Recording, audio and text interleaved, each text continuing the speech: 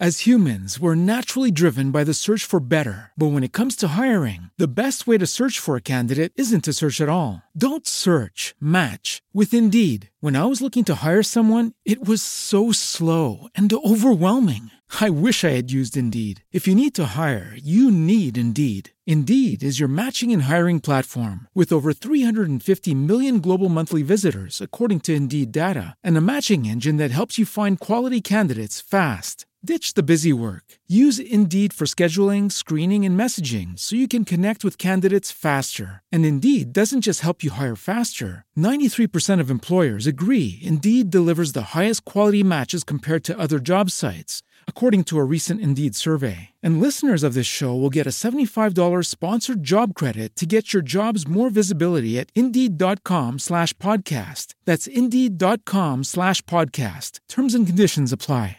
We had a milestone this past week. 1 million downloads. Thanks to everyone who's helped make 2015 an amazing first full year for Astonishing Legends. Yes, we are truly grateful. If you'd like to support the show, please visit patreon.com/astonishinglegends and learn about ways to help us keep things going.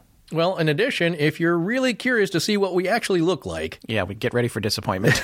There's a fun little video there that we made explaining what Patreon is. And you don't have to be a contributor to see it, and it may or may not contain a Sasquatch. You know what? We never properly thanked our director on the Patreon video. Oh, that's right, yes. Sam Macon was our director, and our director of photography on it was Travis O'Clair, and we also had the help of the lovely and talented artist and illustrator Stacy Rosich. Thank you guys so much for your help. We couldn't have done it without you.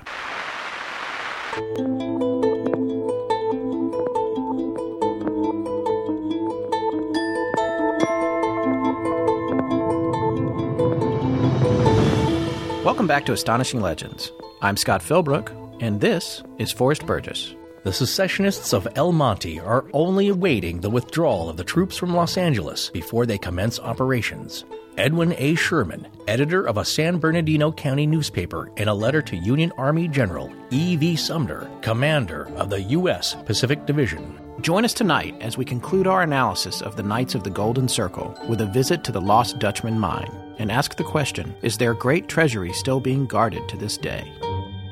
So let's take a look back at parts 1 and parts 2 of this 3-part series on the KGC. In the first part, just a brief recap, we talked a little bit about the environment in the country. What, as you would say, what's your favorite word? Fomenting. What conditions fomented these lines of thought and the resulting actions? Exactly. Politically, people coming into states that are just kind of new, being developed by the people who live there. A lot of things are unsettled. And so we covered all of that kind of information. And then in part 2, we talked a little bit more about the specifics of operations, how the system might have conducted itself. We talked about Jesse James and these warriors of the Knights of the Golden Circle, for lack of a better word. Right. And I think we're trying to give a scope then in part 2 of like, well, how much money are we talking about? If it's a jar of coins found in Grandpa's backyard, maybe that's $10,000. Maybe it's 50. But we're talking millions here. Yeah. Possibly. A much bigger picture than just finding some jar that Uncle Fred buried, because he was nervous about the banking system. So the point here we're trying to make is that, yes, there are some jars and strong boxes that are very valuable in the valuation of those times, but also these all lead to a spider web of maybe even bigger caches buried more intricately and possibly guarded. Yeah, and the spiderweb actually is almost a literal visualization of an overlay of a treasure map that you can put. When you find these little caches, they lead to bigger and bigger things. And some of these outlays or these caches or hoards are thought to be several square miles in terms of their overall scope. And that's something we're going to get more specific on tonight. And then we talked about in the last one, and it might be a tall tale, the whole story about Emperor Maximilian in Mexico, surviving his execution and rewarding not only the Knights of the Golden Circle, but Jesse James with millions of dollars from his treasure. You know what's interesting to me about that whole thing is that, and Jesse James is one of his names, a book that has been, both revered and maligned at the same time. Written by Del Schrader. Yes. Right? Yes. And Jesse James III, also known as Orvis Lee Hoke, who claims that he was the real Jesse James's grandson. Yes. Right, and that's the other confusing thing. There's a bunch of Jesse Jameses out there. That's right. Yeah. And again, that's kind of a bigger, tall tale, and possibly the source, it would be of millions. Now, the amount of money to me seems a little high. Well, and one of the things that I don't understand why they mentioned it in the Maximilian story, they talk about how Maximilian knew some Aztecs, like they're standing in a dark alley with a trench coat, who knew where the Aztec treasure was that was hidden away from the conquistadors when they came to, when they left to get reinforcements and a lot of bags to carry gold in. Yeah. And they came back and everything, all the riches were gone, famously disappeared from multiple sites. But and it's thought that one of those sites is possibly what wound up on Oak Island. And that treasure remains unfound to this day. If the legend is true. In part 2, if Maximilian lived, what they don't mention, and Jesse James is one of his names, is whether or not when they helped extract his riches from Mexico, whether or not the Aztec treasure was part of it or not. Which gets to that whole, it's so funny.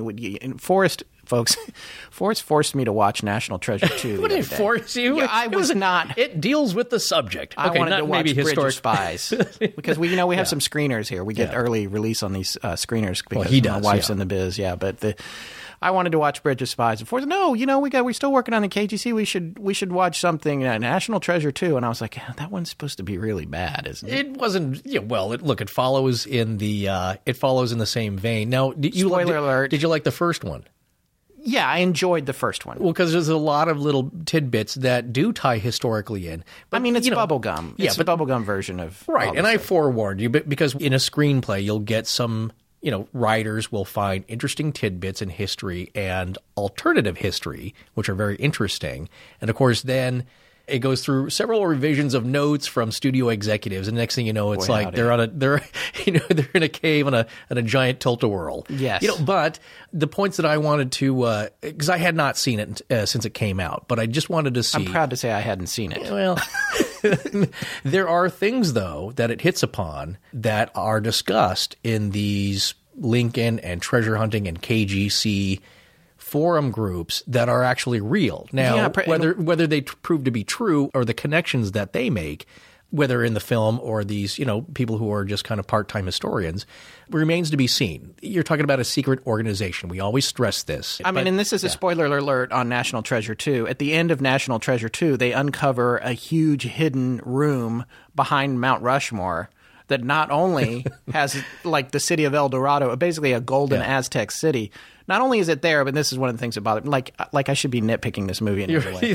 Why are you not doing only that? Is it there, it was reassembled inside the hole. When you move the Aztec city, do you put it back together? Is it like the London Bridge? I don't know. You don't leave it in crates, and then you have to look. You do leave it in crates, but which nostril do you enter to find the hidden treasure? See, but no. The point is that this is what I look for when I watch shows. Oh, another good one would be like there was a series with Noah Wyle called The Librarian. Oh yeah, that was a good show. On cable. That was a good show. What you realize Warehouse 13, I think, is another one. I loved Warehouse 13. There's a little bit of truth in all of these. When Noah Wyle says, I learned the language of the birds in 3 days, that's a real thing. Yeah.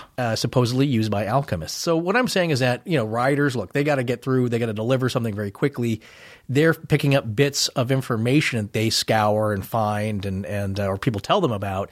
And then they incorporate it into a fast-paced action movie, which that's 80% of it. But what I'm looking for is, are we going to miss anything? Because I would feel very silly no, you're right. If they mention something, it's like, oh, yeah, we didn't even talk about that. Yeah, well, that's true. After seeing it again, I think we feel confident that we've covered our bases. We've got as compared to National Treasure 2. Yes, exactly. But we just want to remind everyone that we are uncredentialed.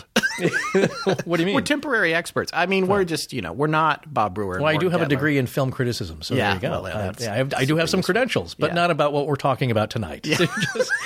But you know what? After it's like anyone else who's really interested in this, and you see this on the treasurenet.com, I think is a forum. Yes, we wind up at that site every time we do an investigation. We wind up, when we were dealing with Amelia Earhart and also Oak Island, when you start digging down onto the internet looking for corroboration and information, you really almost always wind up back at TreasureNet in those forums. Well, there's a lot of people who do research on their own who are adding to this thing, and maybe they have leads that you've not heard of. Now, there was one that we came across that I'm not completely certain or believe in the conclusions, as we'll talk about a little bit later here about who was related to who and who may have known whom.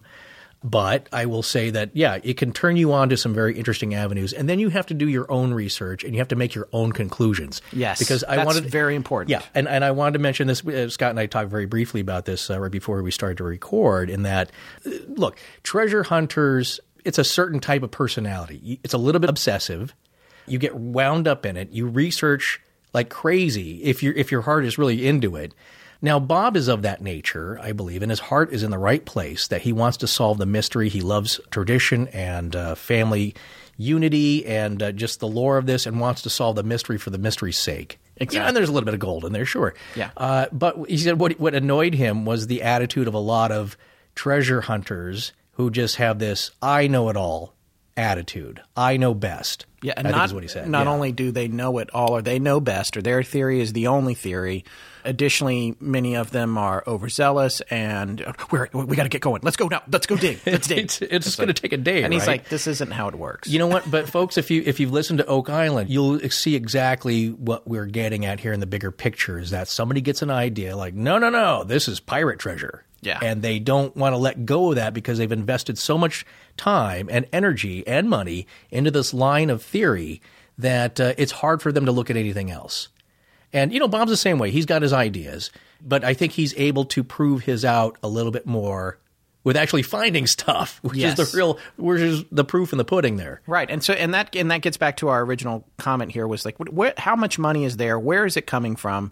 One of the other things that was happening, in addition to whether the Maximilian thing happened at all or not, we know that they had benefactors from overseas. There were forces overseas that were interested in the concept of the Golden Circle as a business idea and how much they could profit from it.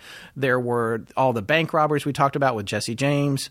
Oh, yeah, that's a good note. And I wanted to reiterate this, and I think I may have mentioned it in part 2, is that you may not know how much money they collected in initiation fees or under-the-table donations from very wealthy donors. But what you can find out is how much they stole, because that's recorded. Right. No, seriously, it's like there's a couple of Jesse James purported robberies of the trains, and they know exactly how much he stole. Well, he does because he filed an insurance claim on it. Yes, it did. Which you did mention, I think, in part 2. He stole $440,000 of his own money. Yeah, in coins, right. Right, which then the insurance claim was paid out by a former Union soldier who owned an insurance company in the Northeast. Well, he was the manager of this, Connecticut-based insurance company. So it was a little screw you, a little dig at him, having to get paid twice. Yeah, and there's a nod to that robbery on one of the maps that Bob winds up coming across. In addition to it being verifiable in theory through records, which I have not personally verified that theft. I don't know if there's an actual record of that particular robbery, but it's written down on the map that bore out to have factual information on it. And if I'm remembering correctly, that was a map overlay that was supposedly written out by Orvis Lee Houck, also known as Jesse James III. And it was told to him, though, by J. Frank Dalton, possibly Jesse Woodson James, the original. Yes, one of the originals. One of the, but the primary original. The most famous of the, if there was two, which they say in Jesse James, one of his names, Jesse Woodson James would be the most famous one of the two. Yes, of course. So what's kind of great about it is that he writes this out on a map that he gives to Bob. And as we'll get to a little bit later, Bob's actually able to put this map into use. Which brings us to the crux of tonight's show. One of the most famous lost treasures of all time, the Lost Dutchman Mine of the Superstition Mountains in Arizona. When I was a kid, my grandmother on my dad's side actually lived in Phoenix, in Scottsdale, which was a section of Phoenix. I went there all the time. I went there, a few times a year anyway to visit her.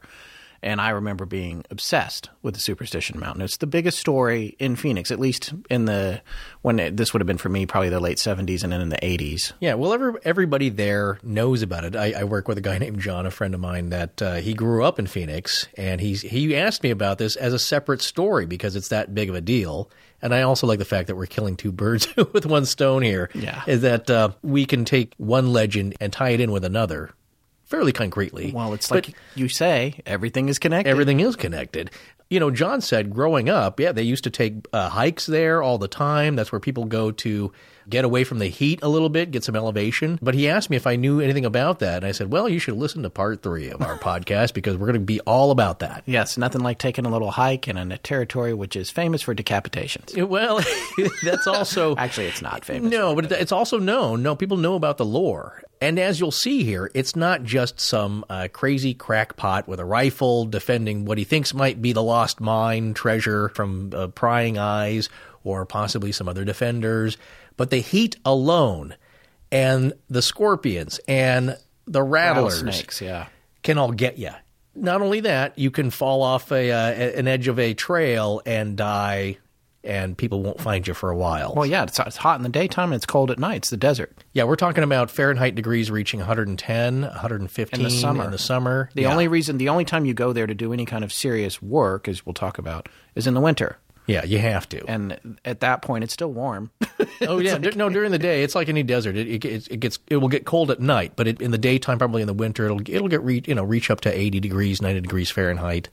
What we're saying is that all around, for all of these reasons, it's a treacherous place. Yes. Yeah, with its own patch of mystery. Well, let's talk about how it got named, the Superstition Mountains, which is what better name? That's such a great name for a mountain range. Yeah, with a lot of reason to be superstitious about it. There's a lot of intrigue around it. Well, apparently, some people say, the Pima Indians named it, but we don't think they actually named it. The farmers that were in the area in I think the 1850s and 60s, who worked in the area farming around the base of the superstition, who were friendly with local Pima Indians, were constantly hearing them tell stories about how they were afraid of it and they wouldn't go there and no one should go there.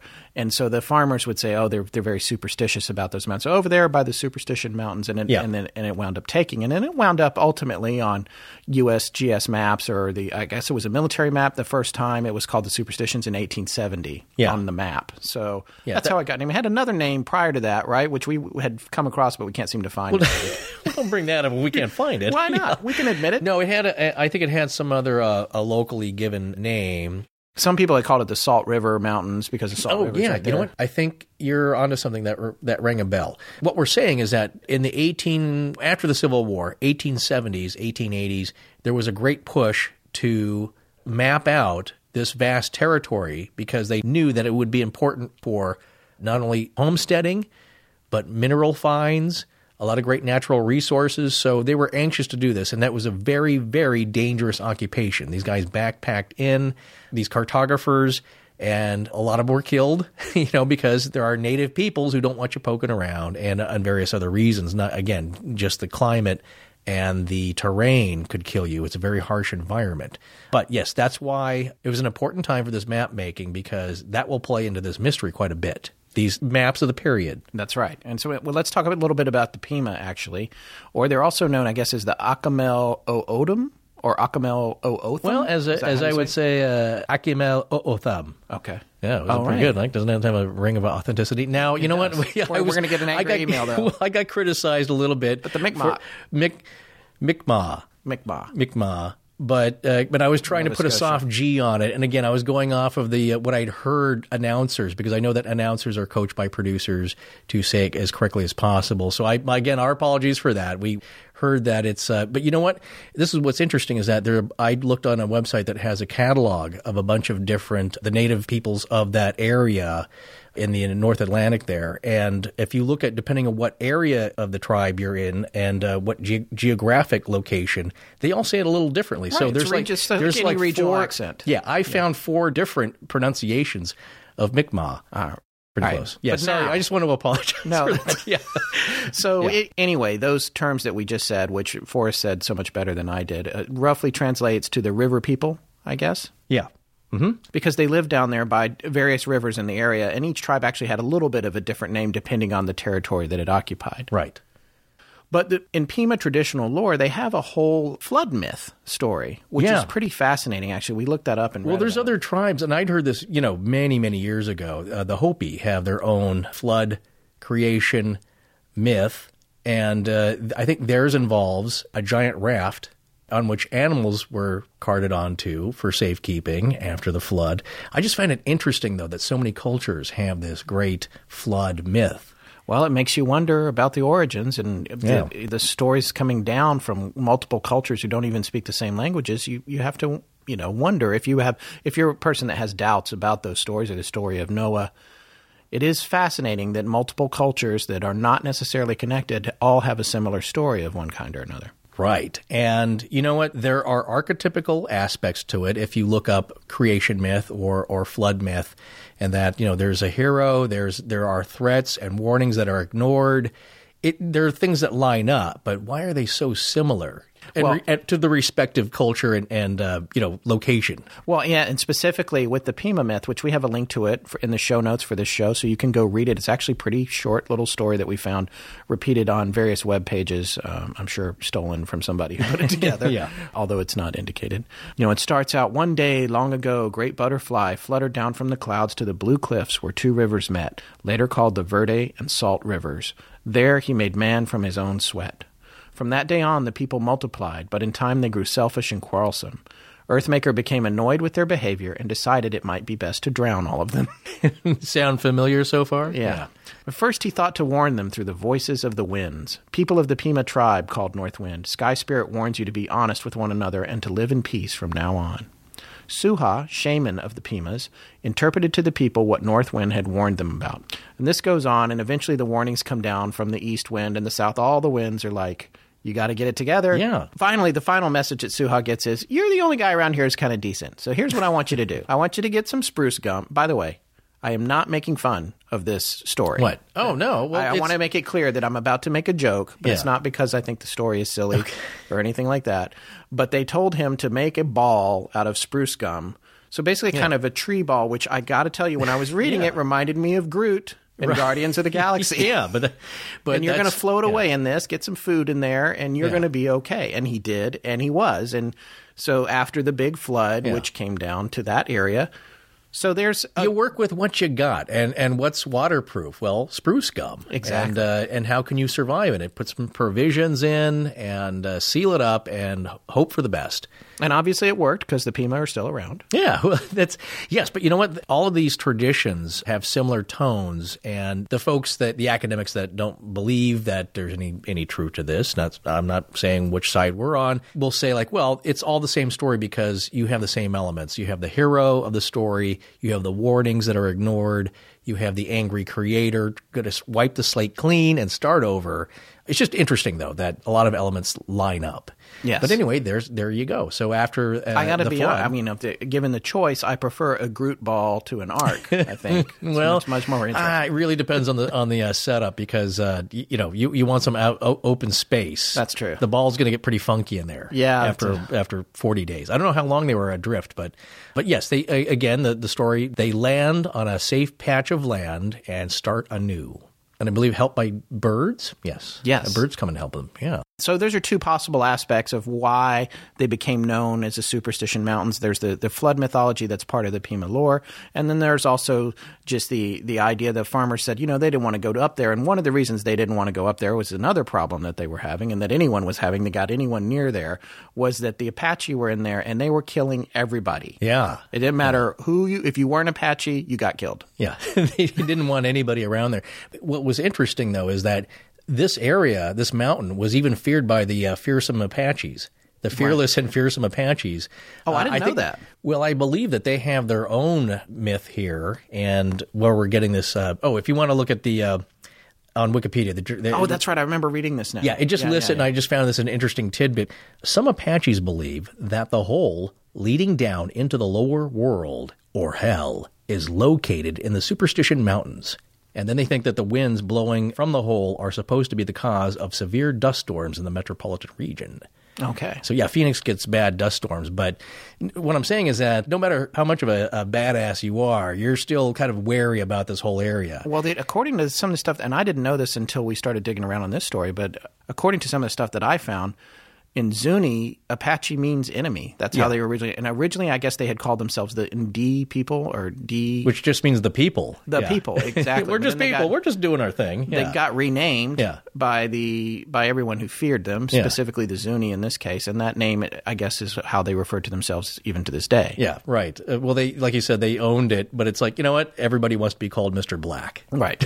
You don't want to be Mr. Pink. Reservoir Dogs. Well, there you go. Yes, that's the one. Okay. Yeah. So here's something interesting. One of the guys in the Pulitzer Prize-winning picture of the flag raising at Iwo Jima by Joe Rosenthal for the AP was a Pima Native American. His name was Ira Hayes. He's on the far left, right? Yes. Okay. So, right. If you look at the profile of the guys raising the flag after that really horrendous battle, he's on the far left. Oh, cool. And he's got his arms raised towards the pole. So, yeah. And he's didn't do very well after that. He got a lot of notoriety. and just his role, and I think maybe some survivor's guilt. That was a very tough battle. A lot of his fellow soldiers got killed, and coming back after the war, having to go around and do these tours. Right, now you're famous because you put the flag up. You're famous, you put the flag, and keep doing. You know what? It reminded me a little bit of Bob Ford having to go around do those shows, and you feel like an idiot. Right. But you're getting paid, you feel responsible, but you're adrift. What do you do now? Ira Hayes. There's a Johnny Cash song. Oh, yes. The Ballad of Ira. Of course. Yeah. So that's about him. It's about him. Sad song. I think we can provide a link to that. Yeah, it's going to have to be a link. If we do the song, we're going to have to come up with $500,000. We'll never do another show, but you can hear that. For free. But I think it's on YouTube, right? Should be. Yeah. Okay. I'm sure it is. Yeah, classic Johnny Cash. But the Ballad of Ira Hayes. I just looked it up. Very good. The Ballad of Ira Hayes. Anyway, he's probably the most famous, I would say, Pima tribal member. But there's another famous person there associated with this story. Jacob Waltz. I don't know how famous Jacob Waltz is. And he was great in Inglourious Bastards. That is a different Waltz. You sure? Yeah, that's Christoph Waltz. They're both great stories, though. Yes. He's excellent. But no, what I was going to say is that it's an interesting aspect of just common cultural lore and stories passed down and oral history. We have to say, we still haven't said who he is. He is the Dutchman. He is the lost Dutchman. Yeah. Well, he's not lost. Well, he's also not Dutch. That's what I'm getting to. German. That's what I'm getting to is people are like, you're Dutch. He's like, well, no, I'm actually, you're Dutch to us. So That's it. You're stuck with that. Yeah. And the story is the story of the lost Dutchman mine. It's important to note that the Dutchman wasn't lost. The mine was lost. I used to think that it was the lost. It's like, he's lost? Oh, you did? Yeah. I was like, well, he's the lost Dutchman, Well, he's German. He's German. He wasn't really. Yes, he wasn't also Dutch. Right. But he did a lot of wandering, and this figures into the story as well because he would kind of wander off in the hills like a lot of these guys do. Twice a year, though. Yes, but for extended periods of time, and nobody knew what he was doing. So that adds to the mystery of it. What's he working on? The thing about a story like this, there's a lot of myth and legend around it, but Jacob Waltz was a real person. He lived from circa 1810 to about 1891. His death is known. And he came to Arizona after he supposedly discovered a mine in the Superstition Mountains on a prospecting trip that ultimately was going to make him a very rich man. Now, all of his movements, his immigration status, his application for U.S. citizenship, all that stuff has been documented. He was a real dude. There's a really great book called The Bible on the Lost Dutchman Gold Mine and Jacob Waltz by Helen Corbin. It actually has a longer title than that, but that's the primary title. We have a link to it. It's actually in our Amazon store on our website. Oh, I should mention that. We launched an Amazon store where you can go and find most of the books we've ever mentioned on any episode of the show. And if you purchase your book there instead of going directly to Amazon, we get as much as 3 or 4 cents or a nickel. And you have the pride of digging around through 40 pages of books. And I was going to mention that the organization is a little hard for us to deal with. So there are they don't make it easy, by the way. No, but you have to click through different pages. So if you're curious and have 10 minutes, then click through and see all the books that we've talked about, as well as movies. Yeah, I think there's DVDs there. And also, I've even thrown in some metal detectors. Yeah, there you go. If you want to try your hand at this, I wouldn't suggest it. You can do it much more safely on your own at other locations. Always please check with the property owner first. This is correct. Yeah, because even if it's not the Lost Dutchman mine, you might get shot at. Yeah. But anyway, so Helen Corbin in her book is able to dispel a lot of the myths around Jacob Waltz and the Dutchman mine. But then she was also able to confirm a lot of stuff. In her book, she talks about how when he moved to Phoenix, he became very close with a woman named Julia Thomas. And this is, even though there are a million different stories about him, Julia Thomas is a very consistent part of them. And she had an adopted son named Reinhard Petrasch, or they called him Riney. Julia ran a bakery and ice cream parlor with her husband E.W. Thomas that stood at the corner of Central and Washington Streets in Phoenix, which I guess is now, I think technically it's now downtown Phoenix. Mm-hmm. But you have to see this there. I went on to Street View. I love, whenever we get an address and we're doing some old, I love to go on to Street View and see what's there now. It's like high rises, it's a bank, a gym. Like the people that pass through that intersection every day have no idea this connection to the superstition, to the Lost Dutchman mine. That's a little good side point here is that we're going to be mentioning some cities now in the state of California as well as Arizona that are totally different than what they were back then. You have to keep that in mind. Yes. It's like we're seeing pictures of Los Angeles around the turn of the century in like 1910. Wilshire Boulevard is orange groves. Yes. And so kind of the point of this is that over time, things change. And not only people and movements and politics and ethnicities, but you have to put yourself in the mindset of the time. That's right. When you go to research this and think about it. You got to apply the filter of the time and the place and what was going on in the world at that particular point. So in Corbin's book, you can actually see pictures of the bakery from 1884. So we're getting to the point now where cameras are around. So it's pretty cool to be able, you're getting right back on the cusp of where you can find images of this kind of stuff. Anyway, so one day Jacob stops by the bakery to see Julia Thomas. They had become friends, and she's there with her head down on her flower table crying uncontrollably. Very upset. This is from Corbin's book. Her husband had run off with another woman and all of their savings, or is in one of my favorite things. In, I think it's the Waldrops in Oh Brother, Where Art Thou? Yeah. Where's the missus? She run OFT. She up and run off. Yeah. But anyway, yeah. In this case, the husband ran off with another woman and all of their savings. The problem with this is for their little store there, they had just ordered this really expensive soda fountain called the Tufts Arctic Soda Fountain. This is a company out of Chicago. This thing is amazing. I actually Googled it. You have to see. There's some, because they come up in antique auctions and everything. You can imagine like what a draw it would be for locals to come in there and get these carbonated beverages. Yeah, in a hot environment, sure. Yeah, exactly. So anyway, this thing's coming in. It's going to be $2,000. Plus she's got all this stuff coming in, supplies for the next month or whatever. She is beside herself. And also we have a picture of the soda fountain posted with this episode. Jacob feels horrible for Julia because even though she's got this business that's running, she's actually of mixed race, so there's no chance for her to get a bank loan. She's really hosed, especially without her husband at this time. And Reinhard is a little bit on the younger side. He's not really able to step in and take care of things. He is more in her keep. So there's an issue. Well, but she's a single mom raising a kid, trying to just make it with a small business. Yes. Yeah. Just trying to get by. Yeah. And at this point, the downtown Phoenix was like 2 dirt roads. Yeah. It wasn't big, but it's one of the larger little frontier towns of the time. Right. But still, it's hard to picture how nothing it was. But so was Los Angeles at the time. Yeah, exactly. Yeah. So now Jacob feels so bad for her. By the way, she's German. Yes. And she speaks German. So he's obviously got a kinship with her and Reinhardt, or Reini, as they called him. She decides he's going to help her out. So he goes away. He comes back the next day, and he's got this cloth. He opens it up, and it's got 35 pounds of gold in it. Is it gold or the gold ore that has to be because I can't remember the specific description of what it was, although in most cases he had quartz bearing gold. Okay. Yes, that's what I was getting. In most cases. That's what I was getting at, because I think that's an important aspect of the story. Is it coins, or is it kind of the raw material, said that they get gold from? It appears to be the raw material in in what we're going to talk about in a little bit, which actually is known as the deathbed ore. That was quartz-bearing gold. Yes, right. So he takes it to Wells Fargo there in town, and they do some kind of thing. It's kind of like a wire. I can't remember what it's called, but essentially he transfers the money to Chicago and pays off the soda machine for her. There's a catch to this, though.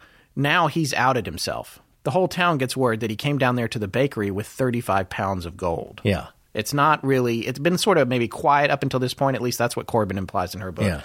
But now it's not a secret anymore. Well, that's why I just asked you about that, because if he came down with a sack of gold coins, that's very suspicious. Where'd you get these? Yeah. If you come down with gold ore or gold-bearing quartz, basically something you've pickaxed out of the mountain, well, that means he's got a mine. He's sitting on an active producing mine, or he's found a gold vein, which, runs through the rock. Anyway, he's got access to some money. So eventually Jacob gets older, and he's famous for having bags of gold when he needs them, and he's also kind of famous around town for being a little bit crazy, and then maybe he's sitting on top of something that he's not telling people about. Eccentric, eccentric. Which ties in again with the whole persona of of any myth about a lost mine. Yeah. And twice a year he disappears for a few months at a time into the mountains, comes back down. There were rumors that he had killed people in defense of his mine. He'd been followed up by people, and there's been a lot of disappearances up there. We'll get to that in a minute. Yeah. But ultimately, Julia and Jacob's relationship matures, and they continue to be friends. Now, there's no implication that there was ever anything else going on there. I think they were pretty different in age, but who knows? Maybe they were more than friends. Who knows? But as he gets older, there was a catastrophic flood. the Salt River flooded, and it flooded out Jacob's house, which was not in town. And the flood was so bad that some people say he was up in a tree, others say he was on the roof of his house. And Julia became concerned for him, and she sent Riney to go save him. And so Riney goes out to find Jacob either on the roof or in the tree. The river is flooded so bad that at the point where his house is, it's almost 8 miles wide. Wow. Yeah, so this is a bad flood. So he rescues Jacob, brings him back to the bakery, and they put him up in the shed behind the bakery to help kind of try to nurse him back to health. He is already fairly sick. He's actually contracted pneumonia from this situation. Well, he's advanced in age. I believe by the time he hits his deathbed, he's 81. Yeah, he's getting on up there. So they've got him back in the shed. She's trying to take care of him. On his deathbed, he eventually tells Julia how to find the mine. Now, he's a little bit cryptic about this, and the reason is not necessarily that he's trying to be cryptic about it, but apparently he believed he was going to get better. He thought he was going to be able to, and I'm going to take you up there. I'll show you where it is, but you got to go around, Weaver's Needle and come back, and it's just talking about all this stuff. Weaver's Needle is a point at about 4,500 feet elevation, and it's a prominent thing that comes up over and over with the Lost Dutchman mine as a central sort of a jumping off place to start looking. Well, it's a very definable visually landmark around there, and it's not it's not completely pointed and narrow like a needle, but you can kind of get the pictures that it looks like it's poking through some fabric. Yeah, because of the tailings that are surrounding the skirt of this point. It's like a tiny Devil's Tower. Yeah, it's recognizable and describable, so people use it as a reference quite often. Now we get to what is commonly referred to as the deathbed ore. Jacob has taken a turn for the worse. It's Sunday morning, October 25th, 1891. Julia becomes concerned. She's like, I need to get the doctor. I'm going to bring him back here. I've got to go get the doctor. So she leaves the shed. She comes out the front. I don't know where Reinhardt was at this point, or Riney, but Jacob was alone in the shed in the back. As she's coming out of her bakery, there's two guys coming in. One of these two guys is Richard Holmes. And Richard Holmes and his associate are coming, and she says, please, can you guys just go sit with old Jake until I can get back here with the doctor? And they agree to do that. So they go back to the shed to sit down with Jacob, who is at this point pretty much unconscious, not talking, just right on the edge of dying. Julia goes away. She fetches the doctor. She comes back. Jacob is dead. And on top of that, there was something under his bed that she knew was there. It was gold, and it was gone. 50 pounds of quartz-bearing gold. It's been described in different ways. Some say it's pure gold. Some say it's ore. Some say it's this, that, and the other. But what I read in multiple places was that it was quartz-bearing gold at a weight of 50 pounds. Today, street market on that, if it was pure gold, would be about $750,000. Yeah. Depending on what part of it's quartz, let's say more than half of it's quartz, it's still going to be worth $300,000-$400,000 in today's value. Well, there's a process called high grading. That's another part of the story, is that maybe he didn't get it from the Superstition mine, per se. He worked as a miner and prospector for many years leading up to this, and maybe he'd been collecting or stealing little chunks of it along the way, and this was his life savings bag full of the gold-bearing ore. Right, which she actually specifically said to him when he rescued her bakery initially, all those years ago, with the 35 pounds of gold. She said, I can't take your life savings. And he goes, oh, no, there's plenty more where this came from. Yeah. So that's, he clearly had a big supply, but it's very important what you just said about where did it come from? Did it come from an active mine that was active right now? Yeah. Or is that a cover story? Well, so we're going to get to that. Yes, right. Anyway, she comes back. He's dead. The two guys are gone. And the gold is gone from under the bed. Do we know if they took the gold? Yes, we do, because Richard Holmes took it to be assayed right away, which is where they weigh it and tell you how much it's worth. So upon confrontation, Holmes tells some elaborate story about how Waltz, who was at death's door and couldn't even talk, popped up out of his dying stupor, forgave them for once following him into the hills, and told them how no one deserved the gold under his bed more than them, Richard Holmes and his associate. He was like, you guys should have this. You really put in that extra effort that time you followed me up there. Thank you so much. I'm dying. Take this 50 pounds of gold that's under my bed. And then he croaked. No, that's the story. That's the story that Richard Holmes told her or whoever was listening about what happened in those final moments of Jacob Waltz's life. This begs two questions. The first question being, really? This is something is very fishy. The second one being, and I haven't seen this anywhere in the research, but for me there's an implication of this, is that they helped push him off the cliff of life, I think. That's hard to say. What do you do? To pick up a pillow, put it on his face? He's, you see the gold under the bed. Yeah. There's no, what are you going to do? Forensics? There's no coroner. Yeah. Well, I mean, there's no autopsy. Why can't I find that word? Yeah. There's no autopsy. I don't know. It's just strange. But anyway, there's apparently a feud that's been going on ever since then between the Holmes family and the descendants of Reinhard Petrasch, who was Julia's adopted son, as well as someone else. They're all continuing to debate who owned the gold that was under Jacob Waltz's bed when he died. The quantifiable sack, Yes. 50-pound sack of gold. But you know what? There's always an argument over money and inheritances. Yeah, I've seen that in my own family, actually. I think we all have. Yeah. All right, so now we're going to change gears. We're going to talk about what I call the interlopers. So the first interloper, the most famous interloper that we have to mention, is the hermit of Superstition Mountain, Elisha Rivas. Yes. Before we get into Rivas, I wouldn't actually know that much about Rivas if it weren't for, Warren Gettler and Bob Brewer talk about him in their book, but it's a very brief mention. We got some more details on him from Tom Collenborn, who is a superstition wilderness author and historian with a particular expertise on Arizona history. I think he's at Apache Junction, which is a small town area outside of Phoenix there. Right, next to the mountain. Yeah, but he's one of the definitive local historians, and I think he had something to do. He sat on the school board or something. Yeah, and he's part of that library, and a lot of his documents are on the Apache Junction library page, which we have links to several of those. They are amazing. He is such a great writer. Oh, he has so much great information. We also have links to his books in our store at our website. It's must-read stuff. If you like all this information, you want to go further on it. Yeah, there's actually other papers that he's written about the whole area, and it's a great site. Yeah. So, and not just about Rivas, but about a lot of the characters we're talking about tonight, even some of the ancillary ones. Now, according to an article by Collenborn on the Apache Junction Public Library website, which we just mentioned, Elisha Rivas was born in 1827. He used to be a school teacher in Illinois, but eventually he moved to California to teach in El Monte. Now, you might remember the town of El Monte from such times as the opening quote. and if you live here in the Southern California area, you're certainly familiar with it. It's just a little suburb here. Well, and also, one time I drove across the country several years ago, and I rented an RV from El Monte RV. Oh yeah, huge place. It's right off the 10 freeway, which makes it very convenient. If you've ever taken a road trip in this country, you have seen El Monte RVs driving around because they're everywhere. It's a very big company. Yeah. But anyway, but we're talking about a long time ago, El Monte. We're talking about in the early a little 1800s. hamlet, right? But as we said before, even Los Angeles was very tiny back then. Right. So now this is where we assail El Monte's ancient character. Well, ancient. But not ancient, but a while back. Ancient to us who have only been alive for mid to the end of the 19th century here. El Monte was the far western headquarters of the Knights of the Golden Circle after the war.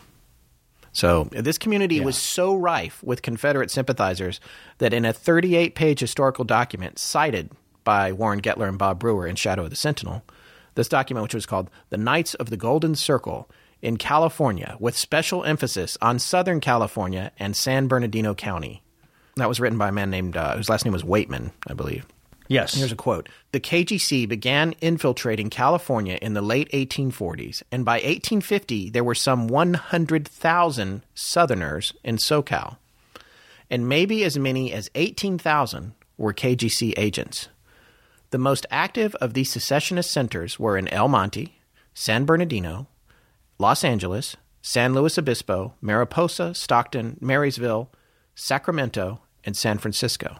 Yeah, very hard to believe. If I made a joke to Scott the other day, is if these old KGC members and masterminds could just see what San Francisco and El Monte look like today, like what?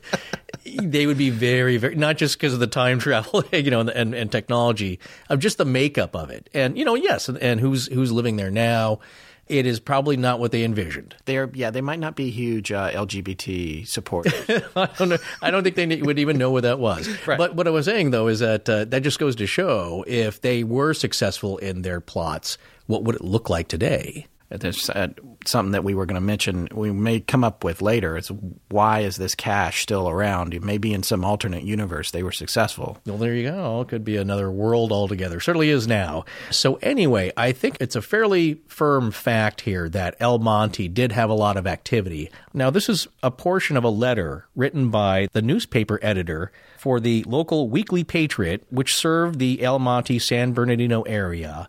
And it's a letter of warning. This guy's pro-union, but he's getting very concerned that the political tide around there is getting very hostile. And so he writes to the United States commander of the Pacific Division that, hey, you better take a look at this. It's looking kind of hostile over here. So I'm going to read the excerpt from this letter, which is found in the book. In the Shadow of the Sentinel. Yes. By Warren Gettler and Bob Brewer. Yes. Yes. Okay. There exists amongst us, through all these southern counties, a secret organization of secessionists. And in a settlement near Los Angeles, there is an organized cavalry company which is ready at almost any moment to break out, holding an inveterate hatred towards the citizens of this place. And it is at this point they would make their first attack, and there are some in our midst who would receive them cheerfully and help them in their treacherous designs. The secessionists of El Monte are only waiting the withdrawal of the troops from Los Angeles before they commence operations. So he sounds pretty convinced that they're waiting for a trigger. He's a little concerned. He's a little concerned. We're surrounded here by pro-Confederacy sentiment and people who have infiltrated probably prominent posts. And if you kind of get into the theory here is that would be part of the grand plan. Yes. Get people who are pro-KGC or at least pro-Confederate or pro-Southern rights secessionists and place them in areas of prominence. So let's go back here. Let's back up a little bit here to just before you read that. As I said, what Tom Collenborn said was that Rivas, born in 1827, was a schoolteacher in Illinois, but moved to California to teach in El Monte. Why did he go to El Monte? Maybe he just went to El Monte. No, could be. And that's something that we mentioned today before we had dinner to record tonight.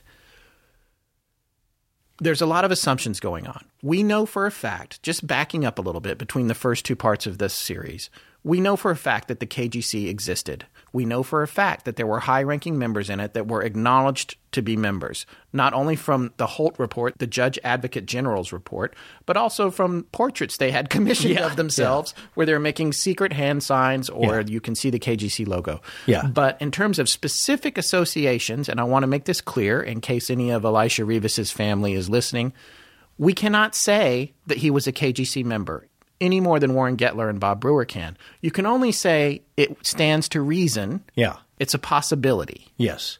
Well, that's the thing. He's got family. Elisha Rivas, Elisha Marcus Rivas does, because he has a daughter that was born in El Monte, I believe. And so I'm sure her family in some line, some lineage is still there. Yes. Now, again, you can't positively say that they're in collusion together, Jacob Waltz and Elisha Rivas, but it is known that they did know each other. That is correct. Yeah.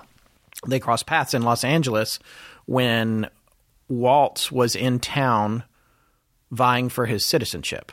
That is something that I read. I can't remember where I read it, but I know that that's how they met. So now, so we've definitely placed Rivas in El Monte. There's no question that he was there, regardless of whether or not he was associated with the KGC, although it seems like there's a pretty good chance that people in El Monte at this particular time had crossed paths with that organization in one way or another. Now, the KGC, the way that it worked for them is they had the operatives that went in small groups or cells, and they were coordinated back from other main centers like Charleston or maybe Natchez, Mississippi, which we'll come back to in a second. Yes. And so these cells would have maybe a half dozen men in them, no more than that, with varying professions. And essentially, they're kind of like sleeper cells. These guys are ready to go. They're very skilled. They move around the country, and they go and they wait to be called upon. Yeah, like the movie Telephone with Charles Bronson. Sorry, well, that's another one you have to add now. Sorry about that. No, it's okay. I don't know that movie. Oh, it's great. Like we'll watch it. But basically, that involves sleeper cells, but people who have been placed there by the Russian government in the United States in regular jobs. That's the MO is what we're getting at, is that you place everyday folks that they all know. They have regular jobs. It's Joe down the street who runs the bakery, things like that. And I think if you backed up, you had mentioned the European connection and that they think the KGC had recruiters in Europe going around in Italy, France, England, and Spain, looking for people who were very skilled there, who had military experience, had fought in recent wars there, and probably weren't making a whole lot of money in their profession in their native country, but were willing to come to the United States to start anew and have a much better opportunity. Recruitment, assets. There you go. there's a procedure to groom these people. And first, they're placed on probation for about 3 years doing some work. They think that Jacob Waltz was working the gold fields. He had a mining engineering background in Germany. I think his father was a farmer, but he was interested in mining and therefore prospecting. So he'd worked in Georgia in the gold fields. Kind of seeing, they have to check these guys out. You don't want some crackpot. That's right. He was in North Carolina, too, at some point. Yeah. He went through North Carolina, worked the gold fields there. And so they think that the KGC handlers, now, boy, it's sounding like a spy plot, which it kind of is. Hey, well, you know what? These organizations, there's a reason they all run a certain way. Yes, it's the most efficient way to handle human behavior. So you want to check these guys out. How is he doing? Can he keep his mouth shut? Yeah. Is he a hard worker? Can he be trusted to follow orders and keep a secret? And then if they pass that after about 3 years, and then, as you were saying, they would group together, and I think groups of 5 or 6, and head out west. So now going back to Collenborn's article on Rivas, he was really a character. He was a pretty amazing guy in terms of what he was capable of doing. In fact, he was an expert marksman, and he kept with him a Winchester 1886 repeater. Now, we placed him in El Monte, but in 1874... Rivas inexplicably left El Monte and moved into a mountain hideout. Do you know where? Well, the Superstition Mountains, perhaps? Yes, in the Eastern Superstition Range. Yeah. I want to read one of the articles that Collenborn wrote on Rivas, talks about how much of a badass this guy was. This is a great little story here. Yes. Elisha Rivas was a skilled packer and expert marksman with a rifle. He carried a Winchester 1886 38-40 repeater, and there were many stories about his marksmanship and fearless way of life. One of the best stories told about Rivas was the time he defended his abode from 10 fierce Apache warriors who were heavily armed. Early in the afternoon of May 8, 1878, Apache warriors tried to get Rivas out of his defensive dugout. 3 warriors lost their lives to the deadly accuracy of Rivas's rifle. Finally, they decided to go across the creek and camp for the night. Their new plan was to wait until Rivas ran out of food and water. They were in no hurry. Rivas, while awaiting his fate, recalled an old story he had heard about the Apaches from other men who had survived similar situations. If he could convince the Apache he was insane or crazy, they might leave him alone. He quickly stripped off all of his clothing from his body, grabbed 2 butcher knives, and ran across his garden and the creek, screaming and showing absolutely no fear. The Apaches heard, then saw the fire-red hair and blue eyes of a screeching white devil racing toward them in the light of their campfire. The Apaches were convinced he was surely crazy, as no sane man would run naked, armed with 2 knives, into the camp of 7 heavily armed men. The Apaches fled in panic, never to return to Rivas's mountain sanctuary again. The Apaches raided into the area as late as 1881, but avoided Rivas's valley. This horrific event in the life of Elisha Marcus Rivas certainly represented the overall cunning, daring, and self-reliance needed to survive in these rugged and isolated mountains during this period. Well, he never bathed or shaved, so I'm sure just the the surrounding aura of him was scary enough. But you see that quite a bit in movies and different legends, is that Native American peoples, if you're acting kind of nuts, they don't want anything to do with you because you are possibly filled with evil spirits. Right. And you're contagious. You're contagious. Yeah. No, it's best to, like, man, if you're crazy, you don't want to get, you know what, that's good advice for today, though. You don't want to get mixed up. It's just bad juju they think you had. But it reminded me of Jeremiah Johnson when Robert Redford is so frustrated in the wintertime, everything's snowed over and frozen and he can't catch any fish. He's so frustrated he jumps into the creek and is like grabbing at fish.